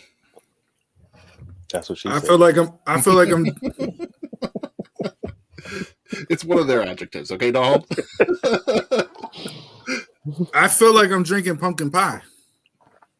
Yes. Like all I'm missing is Cool Whip or Ready Whip on top of this. Like this is God damn! Why did you say that? I have pumpkin spice Cool Whip in the fridge. Oh. You're always adding stuff to beer. You're always adding stuff. There you go. This is really good. I hate it, but I don't. Is that what you say all the time? No. I could have. I was Especially for expecting you stout. to hate this, so I hate all stouts. Even just a smidge. I'm with you too. I hate all stouts, but man, this is tasty. So Jay, on your ratings, is I would have another or not? Would you have another? If you gave it to me, yeah. I'm not reaching the cooler for it. If I spice it up with your pumpkin spice Cool Whip on top, you'll definitely drink it. Oh, definitely. You put that on it. You put Cool Whip on anything. I'm eating it. Sorry. And yeah, you are. You guys are in the wrong segment. What's this guy, man? He looked at that camera and he gave that anything.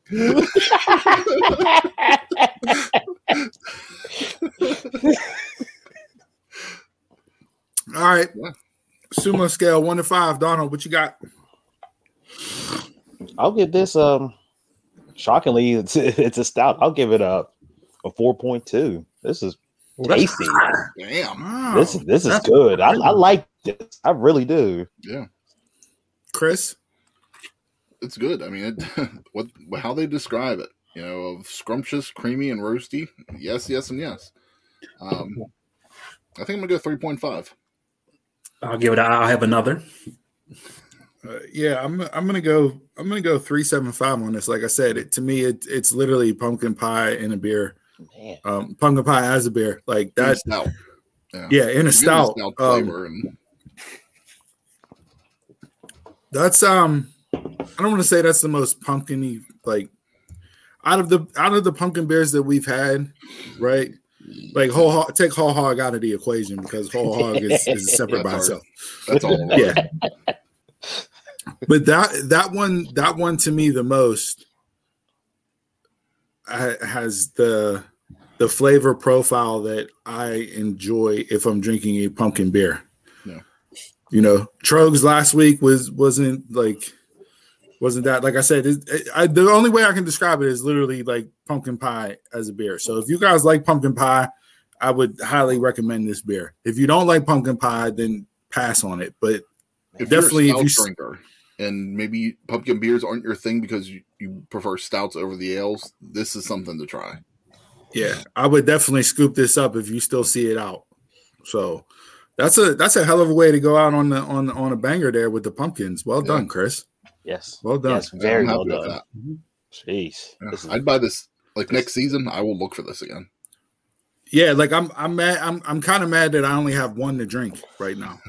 Like I wish, like after the show, I'd have a couple more in the fridge to just kind of like throughout the rest of the day. But yeah, that hits on all levels. So I'm good with 6.5. It's something that you could, and I like the carbonation in there too. So it's something that you can drink. I think a couple of them and be happy with that. Yeah, I'm not drinking a 6-pack because it is a stout and the weight of it will get too heavy. But no, if I have two to three of those over the course of like hanging out and bullshitting and whatnot, like I'm in all that.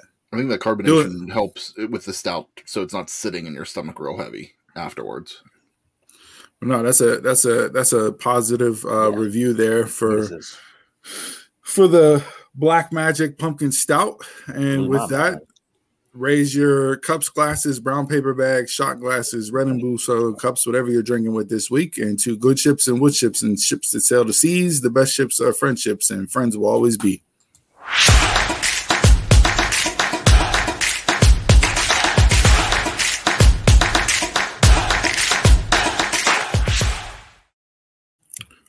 All right, this week in sports was mirrored by anything but sports.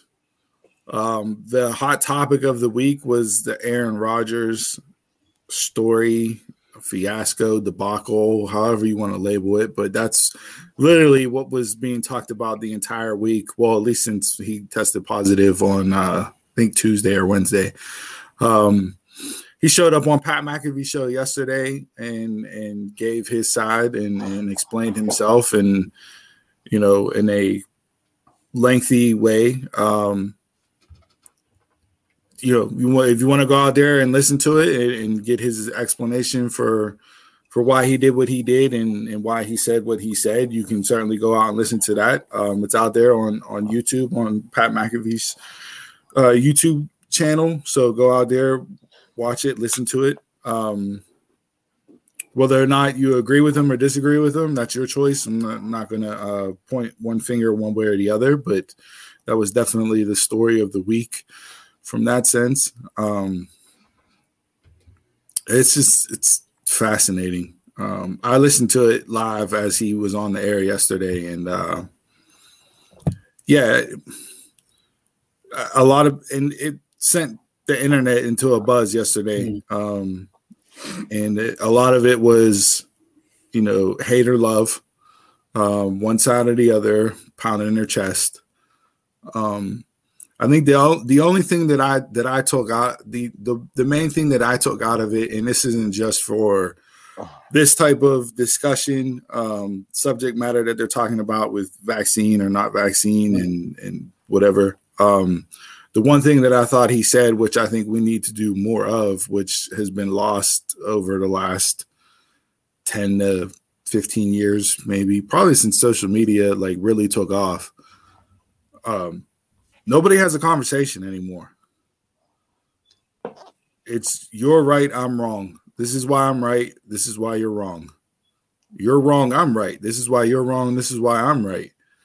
Nobody talks and listens and goes into a conversation about anything anymore, regardless of how divisive the subject matter is. It's always this opinion's correct. Yeah, it's always the stance of right or wrong. And that's where I think why we've gotten to the point where we're in coming from a person who was always right. Well, with one gotta go, I am always right. No, not you. Not, you too. It's different.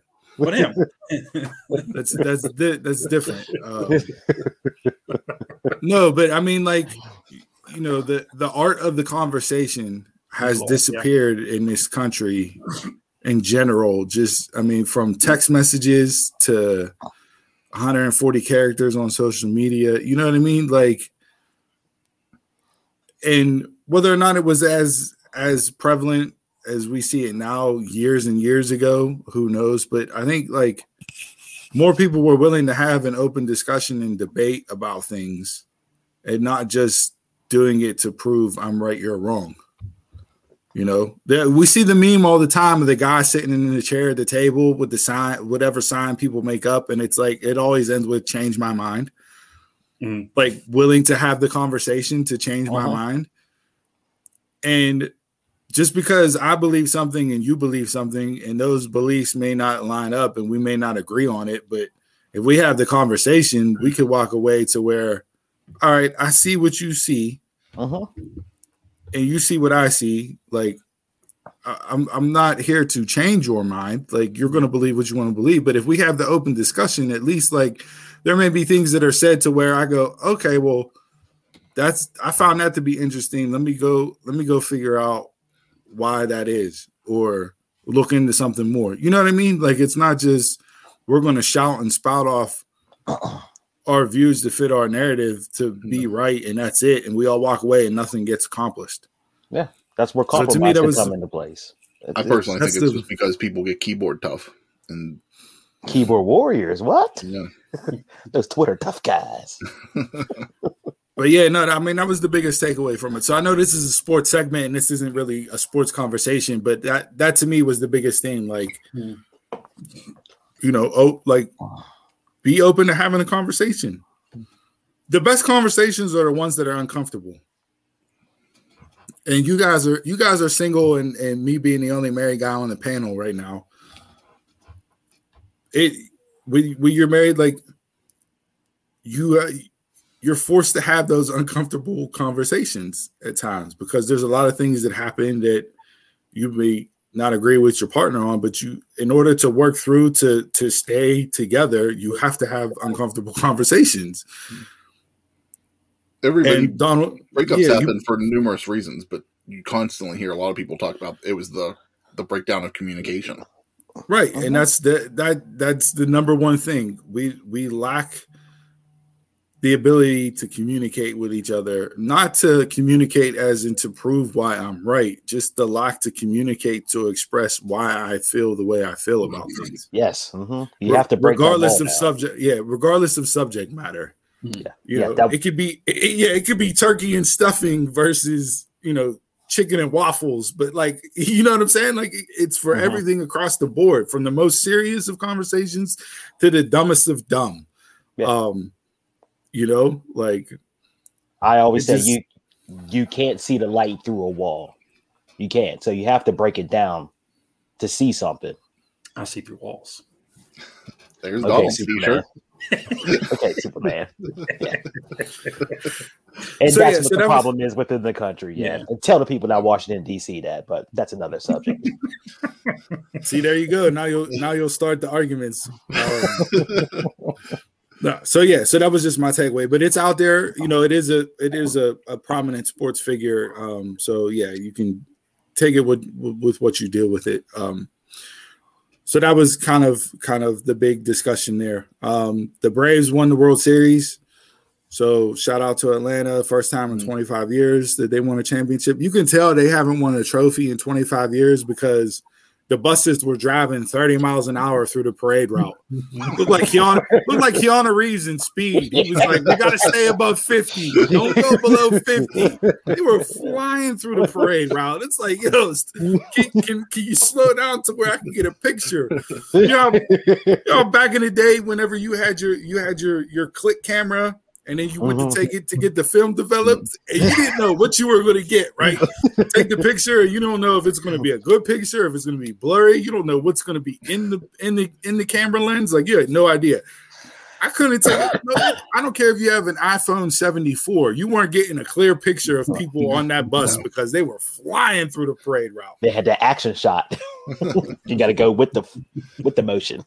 Steve's dating us for our young audience out there. We used to have disposable cameras and had to wait days for a picture. Yeah, I was just like, yo, Keanu, hit the brakes, man. Let somebody get a picture. Like, slow down. So the Braves won. Baseball's over with. That wrapped up there. Football, obviously, big slate. The big thing this week was the announcement of the first college football playoff came out. Donald, I know you wanted to touch on this. Oh man, if Cincinnati, we had Georgia, Alabama, Oregon, Michigan State, and Oregon. Michigan State at 3, Oregon at 4.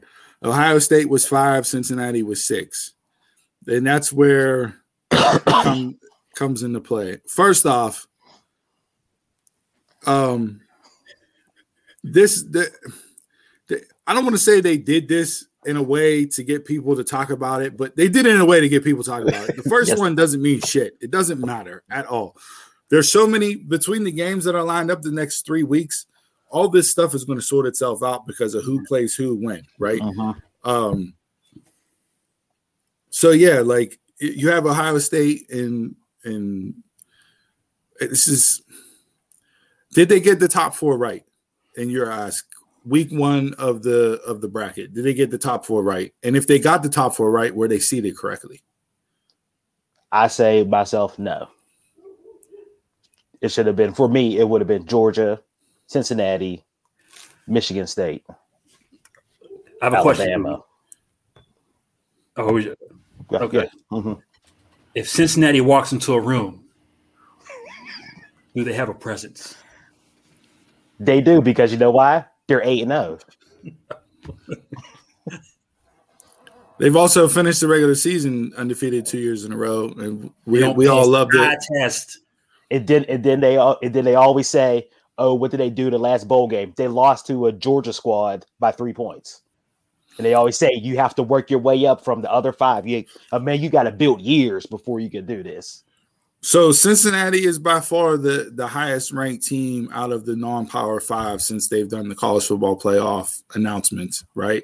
They come in at 6. There's never been a team ranked that high. They beat Notre Dame in South Bend. That's Notre Dame's only loss. Notre Dame's number 10 in the country. Yes.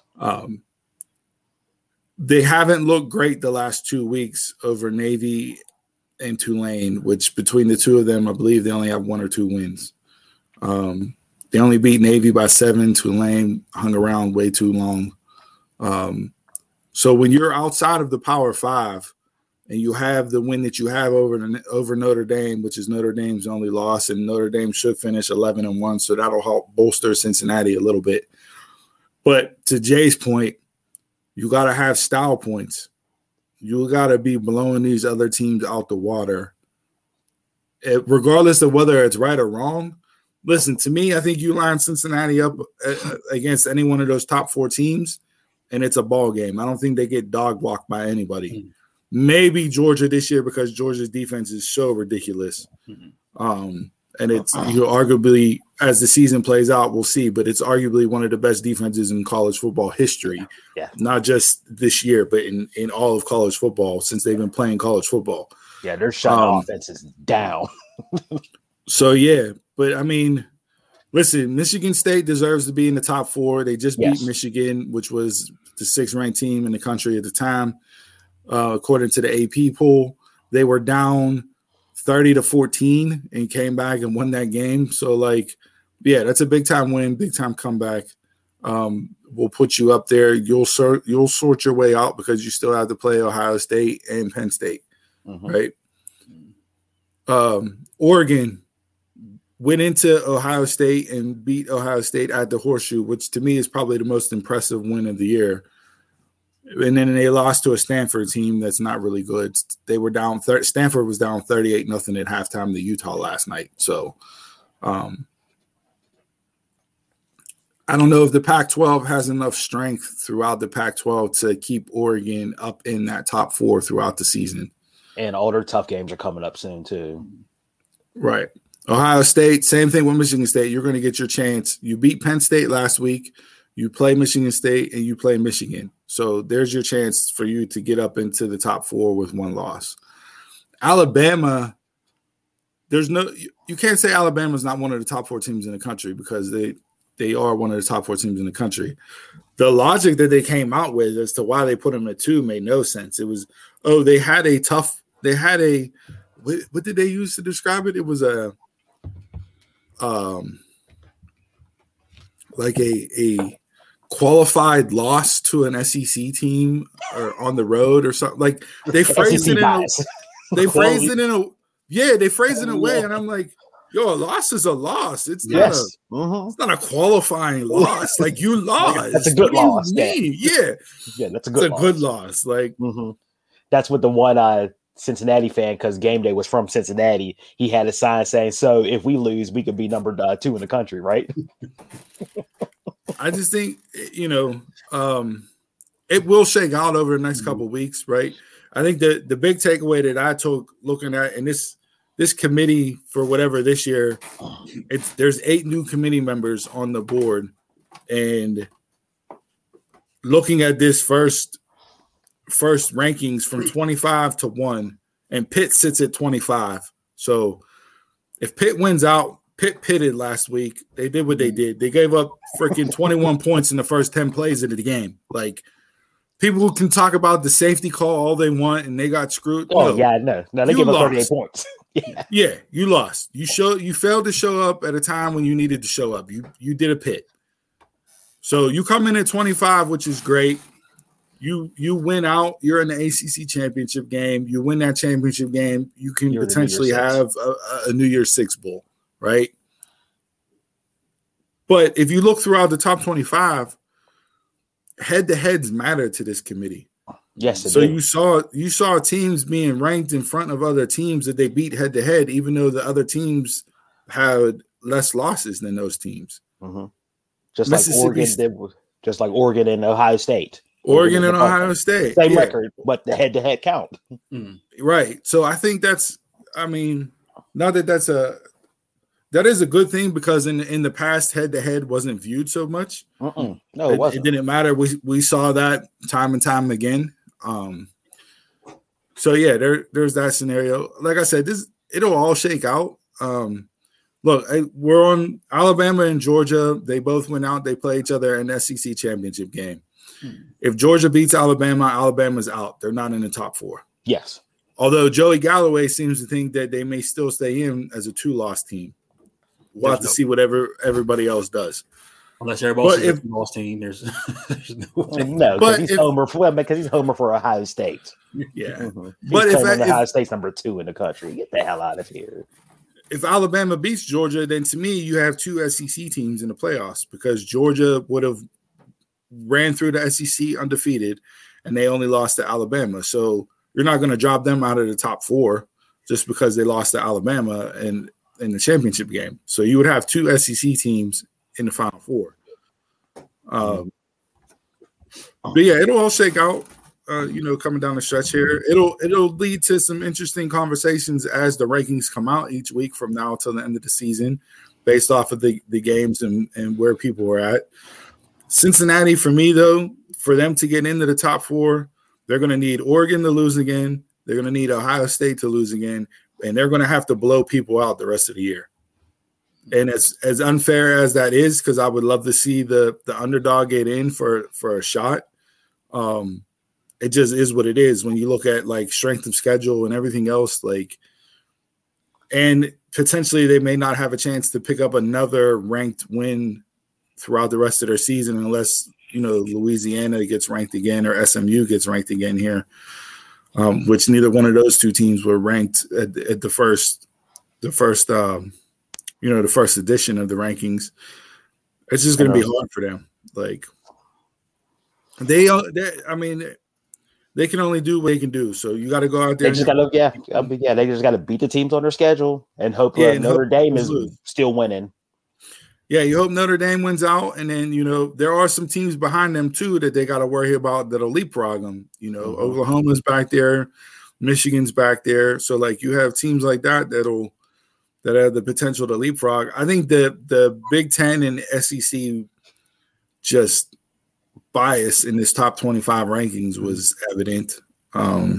Wisconsin ranked, like they have 3 losses, I think. Mississippi State was ranked in the teams and they have 3 losses. Like that sounds typical. It really does. But like if Cincinnati do what they do, if they blow out all the teams and they win every single game and those teams topple, like above them, they topple and they still don't get into the playoffs, if they still don't get in, I think there might be an uprising. I really do think. So that's that. I'm not sure if there's any real big time matchups today. I know Alabama plays LSU, but LSU stinks this year, so that's not really a marquee game like it usually is. It's just a bland conference day. We had hockey this week. Penguins news, they had COVID run rampant through their organization. Bunch of people out, and yet they managed to pick up a win the other night. Chris, thoughts on that? Gutty performance there, getting a shootout overtime win? It's what they're doing. That's what I said a couple weeks ago. That's my worry about this season is how much we're going to go back into overtime and shootouts this season with them. Yeah, it's going to be hard. As early as it is in the season, the division looks like it's just about a loss unless they can go on a super hot streak. Yeah. So now you're looking at how can we manage to accumulate enough points to get us to be in the top 8 realistically is where they're at. Me and Dawn have talked about this numerous times, and I think we may have even brought it up once on the show. I wish hockey would go to a shorter season. That lockout year a few years back, whenever they just did January to June, like that was a good season. Like it almost made you want to watch it because you knew it was the chase for the cup. Mm-hmm. All sports needs to. Yeah, because you know that you only have so little time to do anything. It was like the big sprint. So everybody. Last year baseball played the 60-game sprint and then went into the playoffs. They had Dansby Swanson on Pat McAfee's show, and he's like, we play 162 games in 180 days. So it's damn near almost a game per day in a 6-month period. So like baseball need to cut down. You can shorten that down. They won't ever do it. We all know why they won't change length of schedules in any sport. 100 games. I think it can make it for a more exciting season for sure. Absolutely. And NFL wise, like I said, we touched on Rodgers. He's out this week. Steelers got a big win against the Browns last weekend. Went in there, shut the dog pound down. That fake the Browns. The Browns are the Browns. Yeah, it was a bad call. I don't see why you got to go for the shock and awe there. Just kick it, take the points, given the situation. However, they missed the call on the fake field goal. Yeah, they missed the helmet to helmet. Yeah. So Boswell's not a kicker there. He's a passer. He's a quarterback. He's essentially a quarterback. So you need to call the helmet to helmet. But hey, you got to win. You're 4-3. You should beat Chicago Monday night, and then you should beat Detroit the following week. So you should be 6-3 going into the ruthless schedule they have down the stretch, where they play Baltimore twice, Cleveland, Cincinnati again, Kansas City, Tennessee, to wrap out the regular season, I believe. So that's going to be just a brutal stretch for the Steelers, and most of those games are away too. Mm-hmm. I think they only have one. And the Chargers. Also. I think they only have one home game down the stretch. This game showed me the difference between kickers and punters. What do you mean? The fact that a punter can't kick off is crazy to me. Like, no, it's not a routine. No, it's not. I mean, he was a punter. He's a punter. No, it's not. Crazy to me. And somebody I played soccer, I played football, I played rugby, and I punted and kicked off in football and I kicked in rugby and not playing soccer. So like I was able to do both. Yeah. Right. But Pat McAfee broke this down really good when he talked about it on his show on Monday. He said it's the same as it's a baseball swing versus a golf swing. Yeah. So like if you don't grow up doing both, if you only specialize in one, it's really hard to do the other because the swing is completely different. But he was a punter and kickoff, right? Yeah, he did kicking and punting, but he also played soccer and everything else. So like if you grow up playing soccer and that, you could work into doing both. Yeah. Okay. He was a kicker in college. Okay. But he got drafted to punt in the NFL. But even whenever he got drafted, he's like, I didn't know how to punt. Like I had to learn how to punt. Mm-hmm. But he was able to do it because he played soccer and that. So like he was able to adjust. But if you just strictly punt or you just strictly kick off, to do the other is really difficult because it's a completely different type of swing. You're using different muscles, like the whole 9 yards. So the fact that Presley Hunter, God love him, 250-pound, 60-pound punter, chubby guys around the world, rock your number 6 Steeler jerseys. That I could see why, Derek Watt was their emergency kicker. The fullback we never use. Yeah. So I don't know. They can't have a letdown these next 2 games.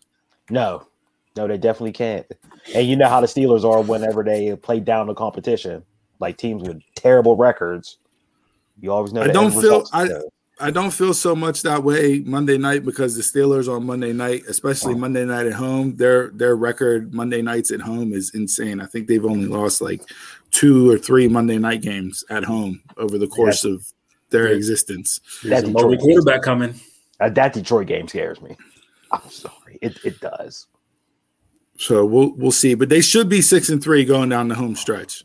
So you have 8 games left, and you see where you're at after that time. But yeah, so we'll see how that goes. I know a lot of us will be tired going into work Tuesday morning from that standpoint. But anything else from sports to get into? OBJ and Deshaun Jackson are on the market. Yep, the Browns officially waived OBJ. Did anybody watch that video by his dad? His dad didn't do that video. I didn't watch the whole thing, but just like the first 2 minutes, I was crying. They said he did it. His dad ain't put that video together. He said he did it. It showed like 2 missed passes and everybody hurts kicks in. That was just. I didn't watch it. You talk about a promo.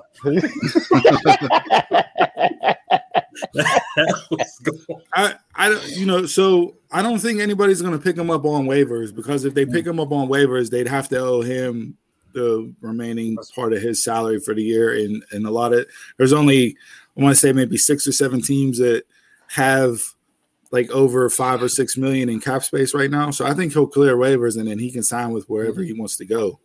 And essentially double dip. The Browns will continue to pay him, and then he'll sign a vet min deal somewhere else. So he'll get paid, twice for the remainder of the year. It just wasn't a fit in Cleveland. It wasn't. So for whatever reason, if you look statistically, Baker has better stats when OBJ is not in the lineup. Which, I mean, that's kind of hard to believe, but everything is up. Completion percentage is up. Touchdown to interception percentage is up. I mean, yards per attempt is up. Like everything is up. So we'll see there. But yeah, I don't know where he signs with or who he signs with. Von Miller was out there tagging him on social media, like, come to the Rams and chase this ring. It's like, yo, the Rams don't need to sign OBJ. You just let Jackson go. The same receiver. Yes. Same receiver, just taller. So yeah. But yeah, that's it. I don't have nothing else for sports. We did enough heavy talk this week, so I won't touch what Marcellus Wiley said about Calvin Ridley and his piss poor take on mental health and that. If you're there, go watch the clip if you want to see what he said. But to me, it was probably the worst take on mental health I've heard somebody say. And as a former professional football player, to say what he said, it just makes no sense and kind of gets me hot. But I'm not going to go into it because we've talked heavily about other stuff this week. So. Usman Covington tonight, right? Yes, I was about to say Usman Covington tonight. Hope Usman break his jaw again. Can't stand Covington. Yeah, Usman Covington, Rose and Rosa, and I forget who else is fighting on the co-main event for the women. And then you also have Gaethje and Chandler. So 3 really big time fights there to headline this card. I watched the UFC last week, 267. Hell of a show. The fact that I got to watch that for free on ESPN Plus was amazing because that was just top to bottom from prelims to main event was tremendous. Glover Teixeira becoming light heavyweight champion at 42, the second oldest champion in UFC history, only behind Randy Couture. And doing it 7 years after his first title shot was just a hell of a story. So yeah, go back and watch that on demand. Really good show. But yeah, that's it. Anything else for sports? All right, let's get into it. World renowned, world famous. One got to go. I thought that was Donald's line now.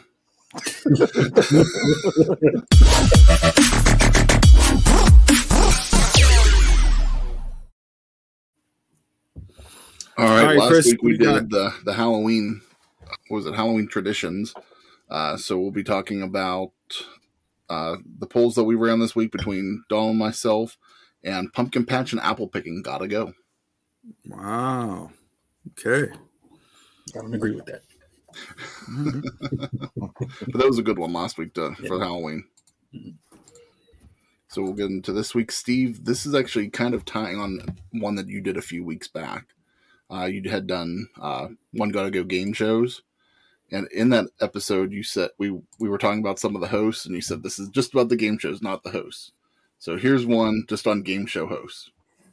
We got Alex Trebek, Bob Barker, Pat Sajak, and Richard Dawson. You put Richard Dawson up there like people are going to know who Richard Dawson is. You should have put Steve Harvey up there. The list is wrong to begin with. You screwed up the list to begin with, dude. Steve Harvey's the host now, but I think when you think of Family Feud, we think of Richard Dawson. Everybody and their mother's going to vote Richard Dawson because nobody knows who he is. And if Richard Dawson was around in this cancel culture, he'd have been gone because that's what people doing.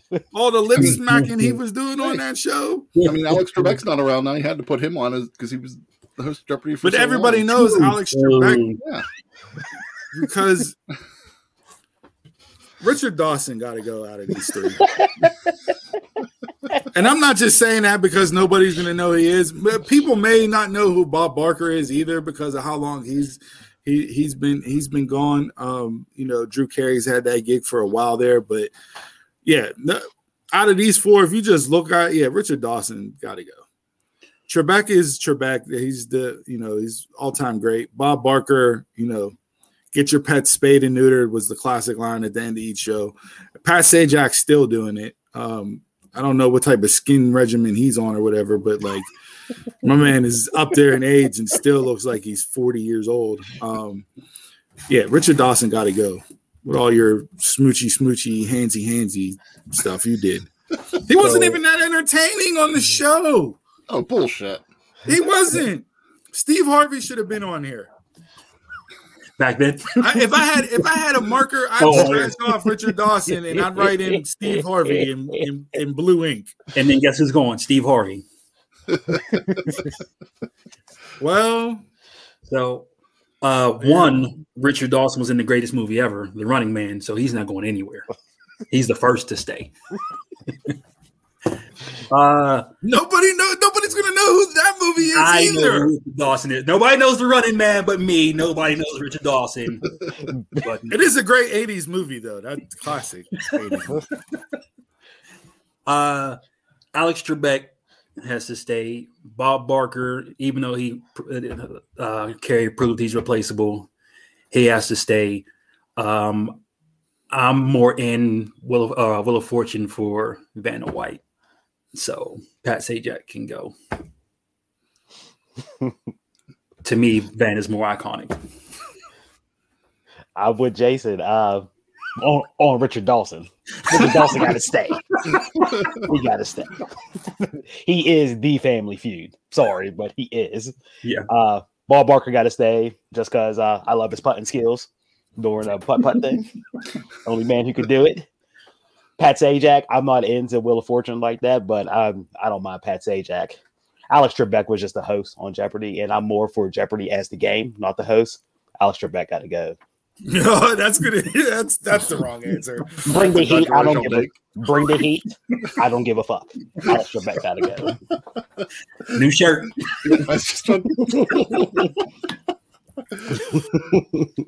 Yeah. So for me, kind of what Jason was saying, just like I'll just skip over it. I love Wheel of Fortune, but Pat Sajak to me just doesn't define the game. Where Alex Trebek, Bob Barker, and Richard Dawson kind of defined those game shows when they hosted them. So Pat Sajak can go for me. No shade to Pat Sajak, but you guys are crazy. Sajak's the only one still doing the gig. He's outlasted everybody on the list. But if he left tomorrow, would you be like, oh, no. Yeah, I would. I wouldn't Irreplaceable. watch Wheel of Fortune again because you can't replace Pat Sajak. Just like I haven't watched Jeopardy since Trebek left. Did you watch Just the week like- I hosted? It was Just great. like I stopped watching CSI when Gil Grissom left, although he came back on CSI Vegas, and that show is really good. Like any one of those characters you take off of a show, you're not gonna watch it anymore. It's not the show. I still watch Family Feud, even though Richard freaking Dawson's not hosting it. Al Borland was a better host than Richard Dawson, and he was trying shit. Lies. Send your hate to that Yeah. man. no. You just didn't watch Family Feud apparently when Richard Dawson hosted. Richard Dawson did nothing but kiss women and And it was great for the time and era. Still gropes. Good on Match Game, good on Family Feud. Watch Game Show Network every now and then. Kissing black Get some women on the knowledge. lips on live TV in this brilliant. Listen, as, Prince that is. This man is breaking barriers. and Fucking Dawson. no, as a guy that's in an interracial marriage, I don't throw Richard Dawson as one of the people that I thank for letting me have the ability to marry my wife. Okay, You know that, Richard Dawson, you crazy.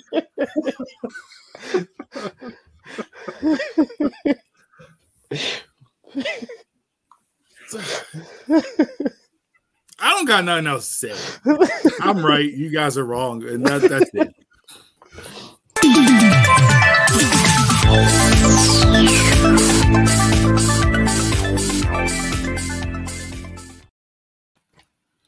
All right, guys, thanks for tuning in to episode of 61. Before we send things home, just a couple things to go over. Make sure you subscribe to our YouTube channel and hit the bell so you get notifications when we go live every time. Like and follow us on Facebook, Instagram, and Twitter at DumbMarksPOD. Don't forget our audio-only edition of the show is available on demand on all your favorite podcast platforms. And support the show by telling a friend and also purchasing our official merchandise at ProWrestlingTees.com/DumbMarksPod. Before we send things home, Jason, I got some something to beef with you on real quick. Last week in Smash or Trash, I sent you a list of things to go over, and I did not give the thumbs up on the candy canes. No, You said they were Chris approved. I do not want a sour cream and onion, a sardine, or whatever the other one was for candy cane. So no. I do not want those. Can't go back and edit that now, but just want to set the record straight on that one. I just had one gaming thing. Call of Duty Vanguard came out yesterday, and from what I heard from people, it's a 300 gig update that included Warzone and all their stuff. I was like, power to you people for doing 300 gigs off of a system for one game. That's ridiculous. And you probably still got to upload the last game.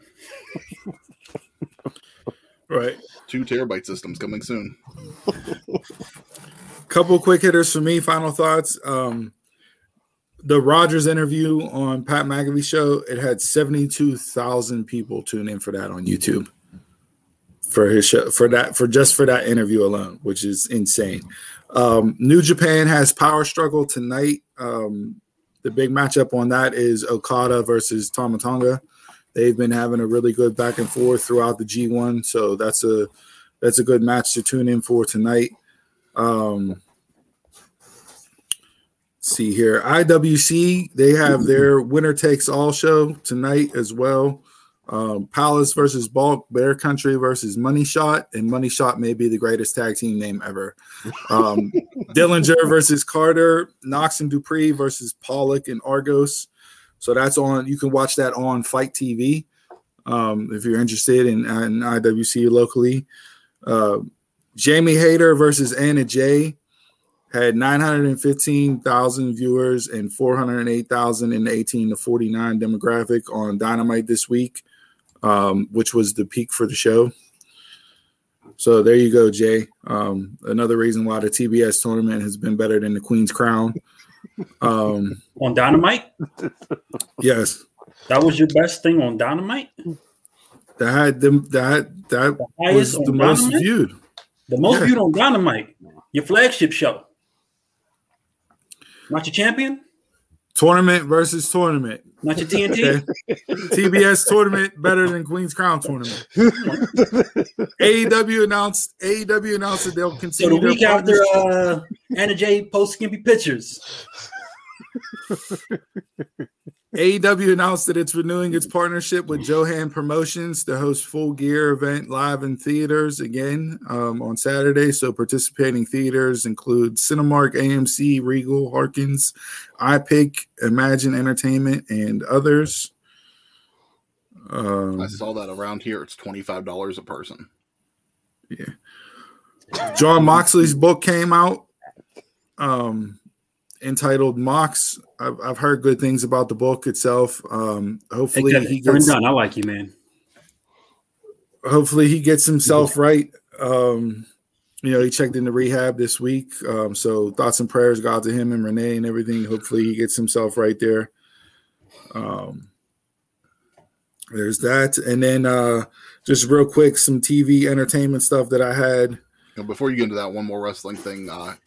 If you guys saw the Dark Side of the Ring a couple weeks ago about XPW, XPW's doing their pay-per-view Rebirth tomorrow on Fight TV. Wow. Okay. I don't know how I feel about that. Yeah. Rumor is that Jim Carrey has signed on to play MODOK, villain in the MCU. So there's that. Sofia Vergara signed up to portray Griselda Blanco in Netflix series. So for those of you that follow up on your drug kingpins, you should all know who Griselda Blanco is. Sofia Vergara playing her. We'll see. Maybe a stretch, and not because Sofia Vergara can't act. I'm just talking from a looks wise. Sofia Vergara is way above where Griselda Blanco actually was. So I see that's coming from the people that made Narcos. I believe so, yes. Which I love Narcos. One of the best series that I watched. Love Narcos there. Norman Reedus, Sean Patrick Flannery, and the director all signed on to the Boondock Saints 3. So that'll be in the works. I enjoyed the. Yeah, there was a 2. Really good there. So I'm happy for that. Biggie's Ready to Die album has been on the Billboard's it's been on the Billboard charts. It's the oldest album on the Billboard charts. It's continued to stay in the top 200 for the past 27 years. Wow. Impressive. So shout out there.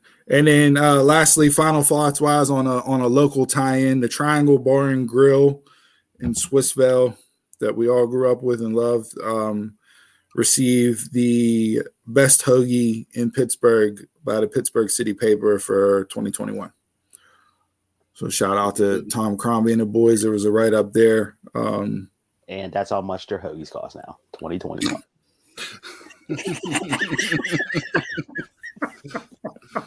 This guy. This guy, unbelievable. All right, let me see if I had anything else here. I don't think I had anything else. Anybody else? No. Ladies, I do drive, I do pay, and I don't bring roses.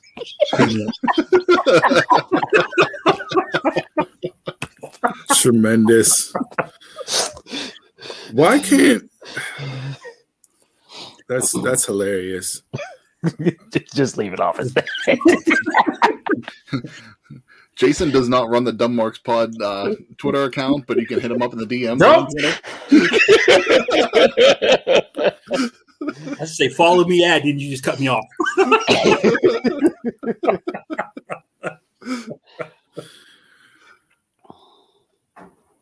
All right. So with that being said, leave off the show, close the show with the quote of the week here. I had a couple this week, not really sure. Oh, one more thing before I forget to go. Shout out to Steve Breston and the Steve Breston Foundation. They had their ribbon cutting ceremony for the park that they built in the North Braddock community. So kudos to you guys right down the street from Jason there. Shout out to him. Obviously, really good man, individual. Family's awesome. I known him since I was in like fourth grade. Tremendous. Giving back to the community like he always does. Doesn't do it for the recognition or the perks. Just gives back because he wants to give back. And really good to see that the people out there still doing stuff to help bring safe places for the kids in our communities to go and interact and have fun and enjoy themselves. So yeah, kudos to them there. So I've lived shout here out. 38 years. This is the first time we've had a park. Yeah. So, Awesome. All right. So with that being said, I'll go ahead and read this week's quote of the week to finish up the show. It says, "Finish each day and be done with it. You have done what you could. Some blunders and absurdities no doubt crept in. Forget them as soon as you can. Tomorrow is a new day." So I walk out of work. And with that being said, thanks for tuning in to this week's show. We appreciate you guys. Love you guys. Hit us up on social media. And until next time, I'm a Mark, you're a Mark, tell a Mark, and y'all can catch us around the way.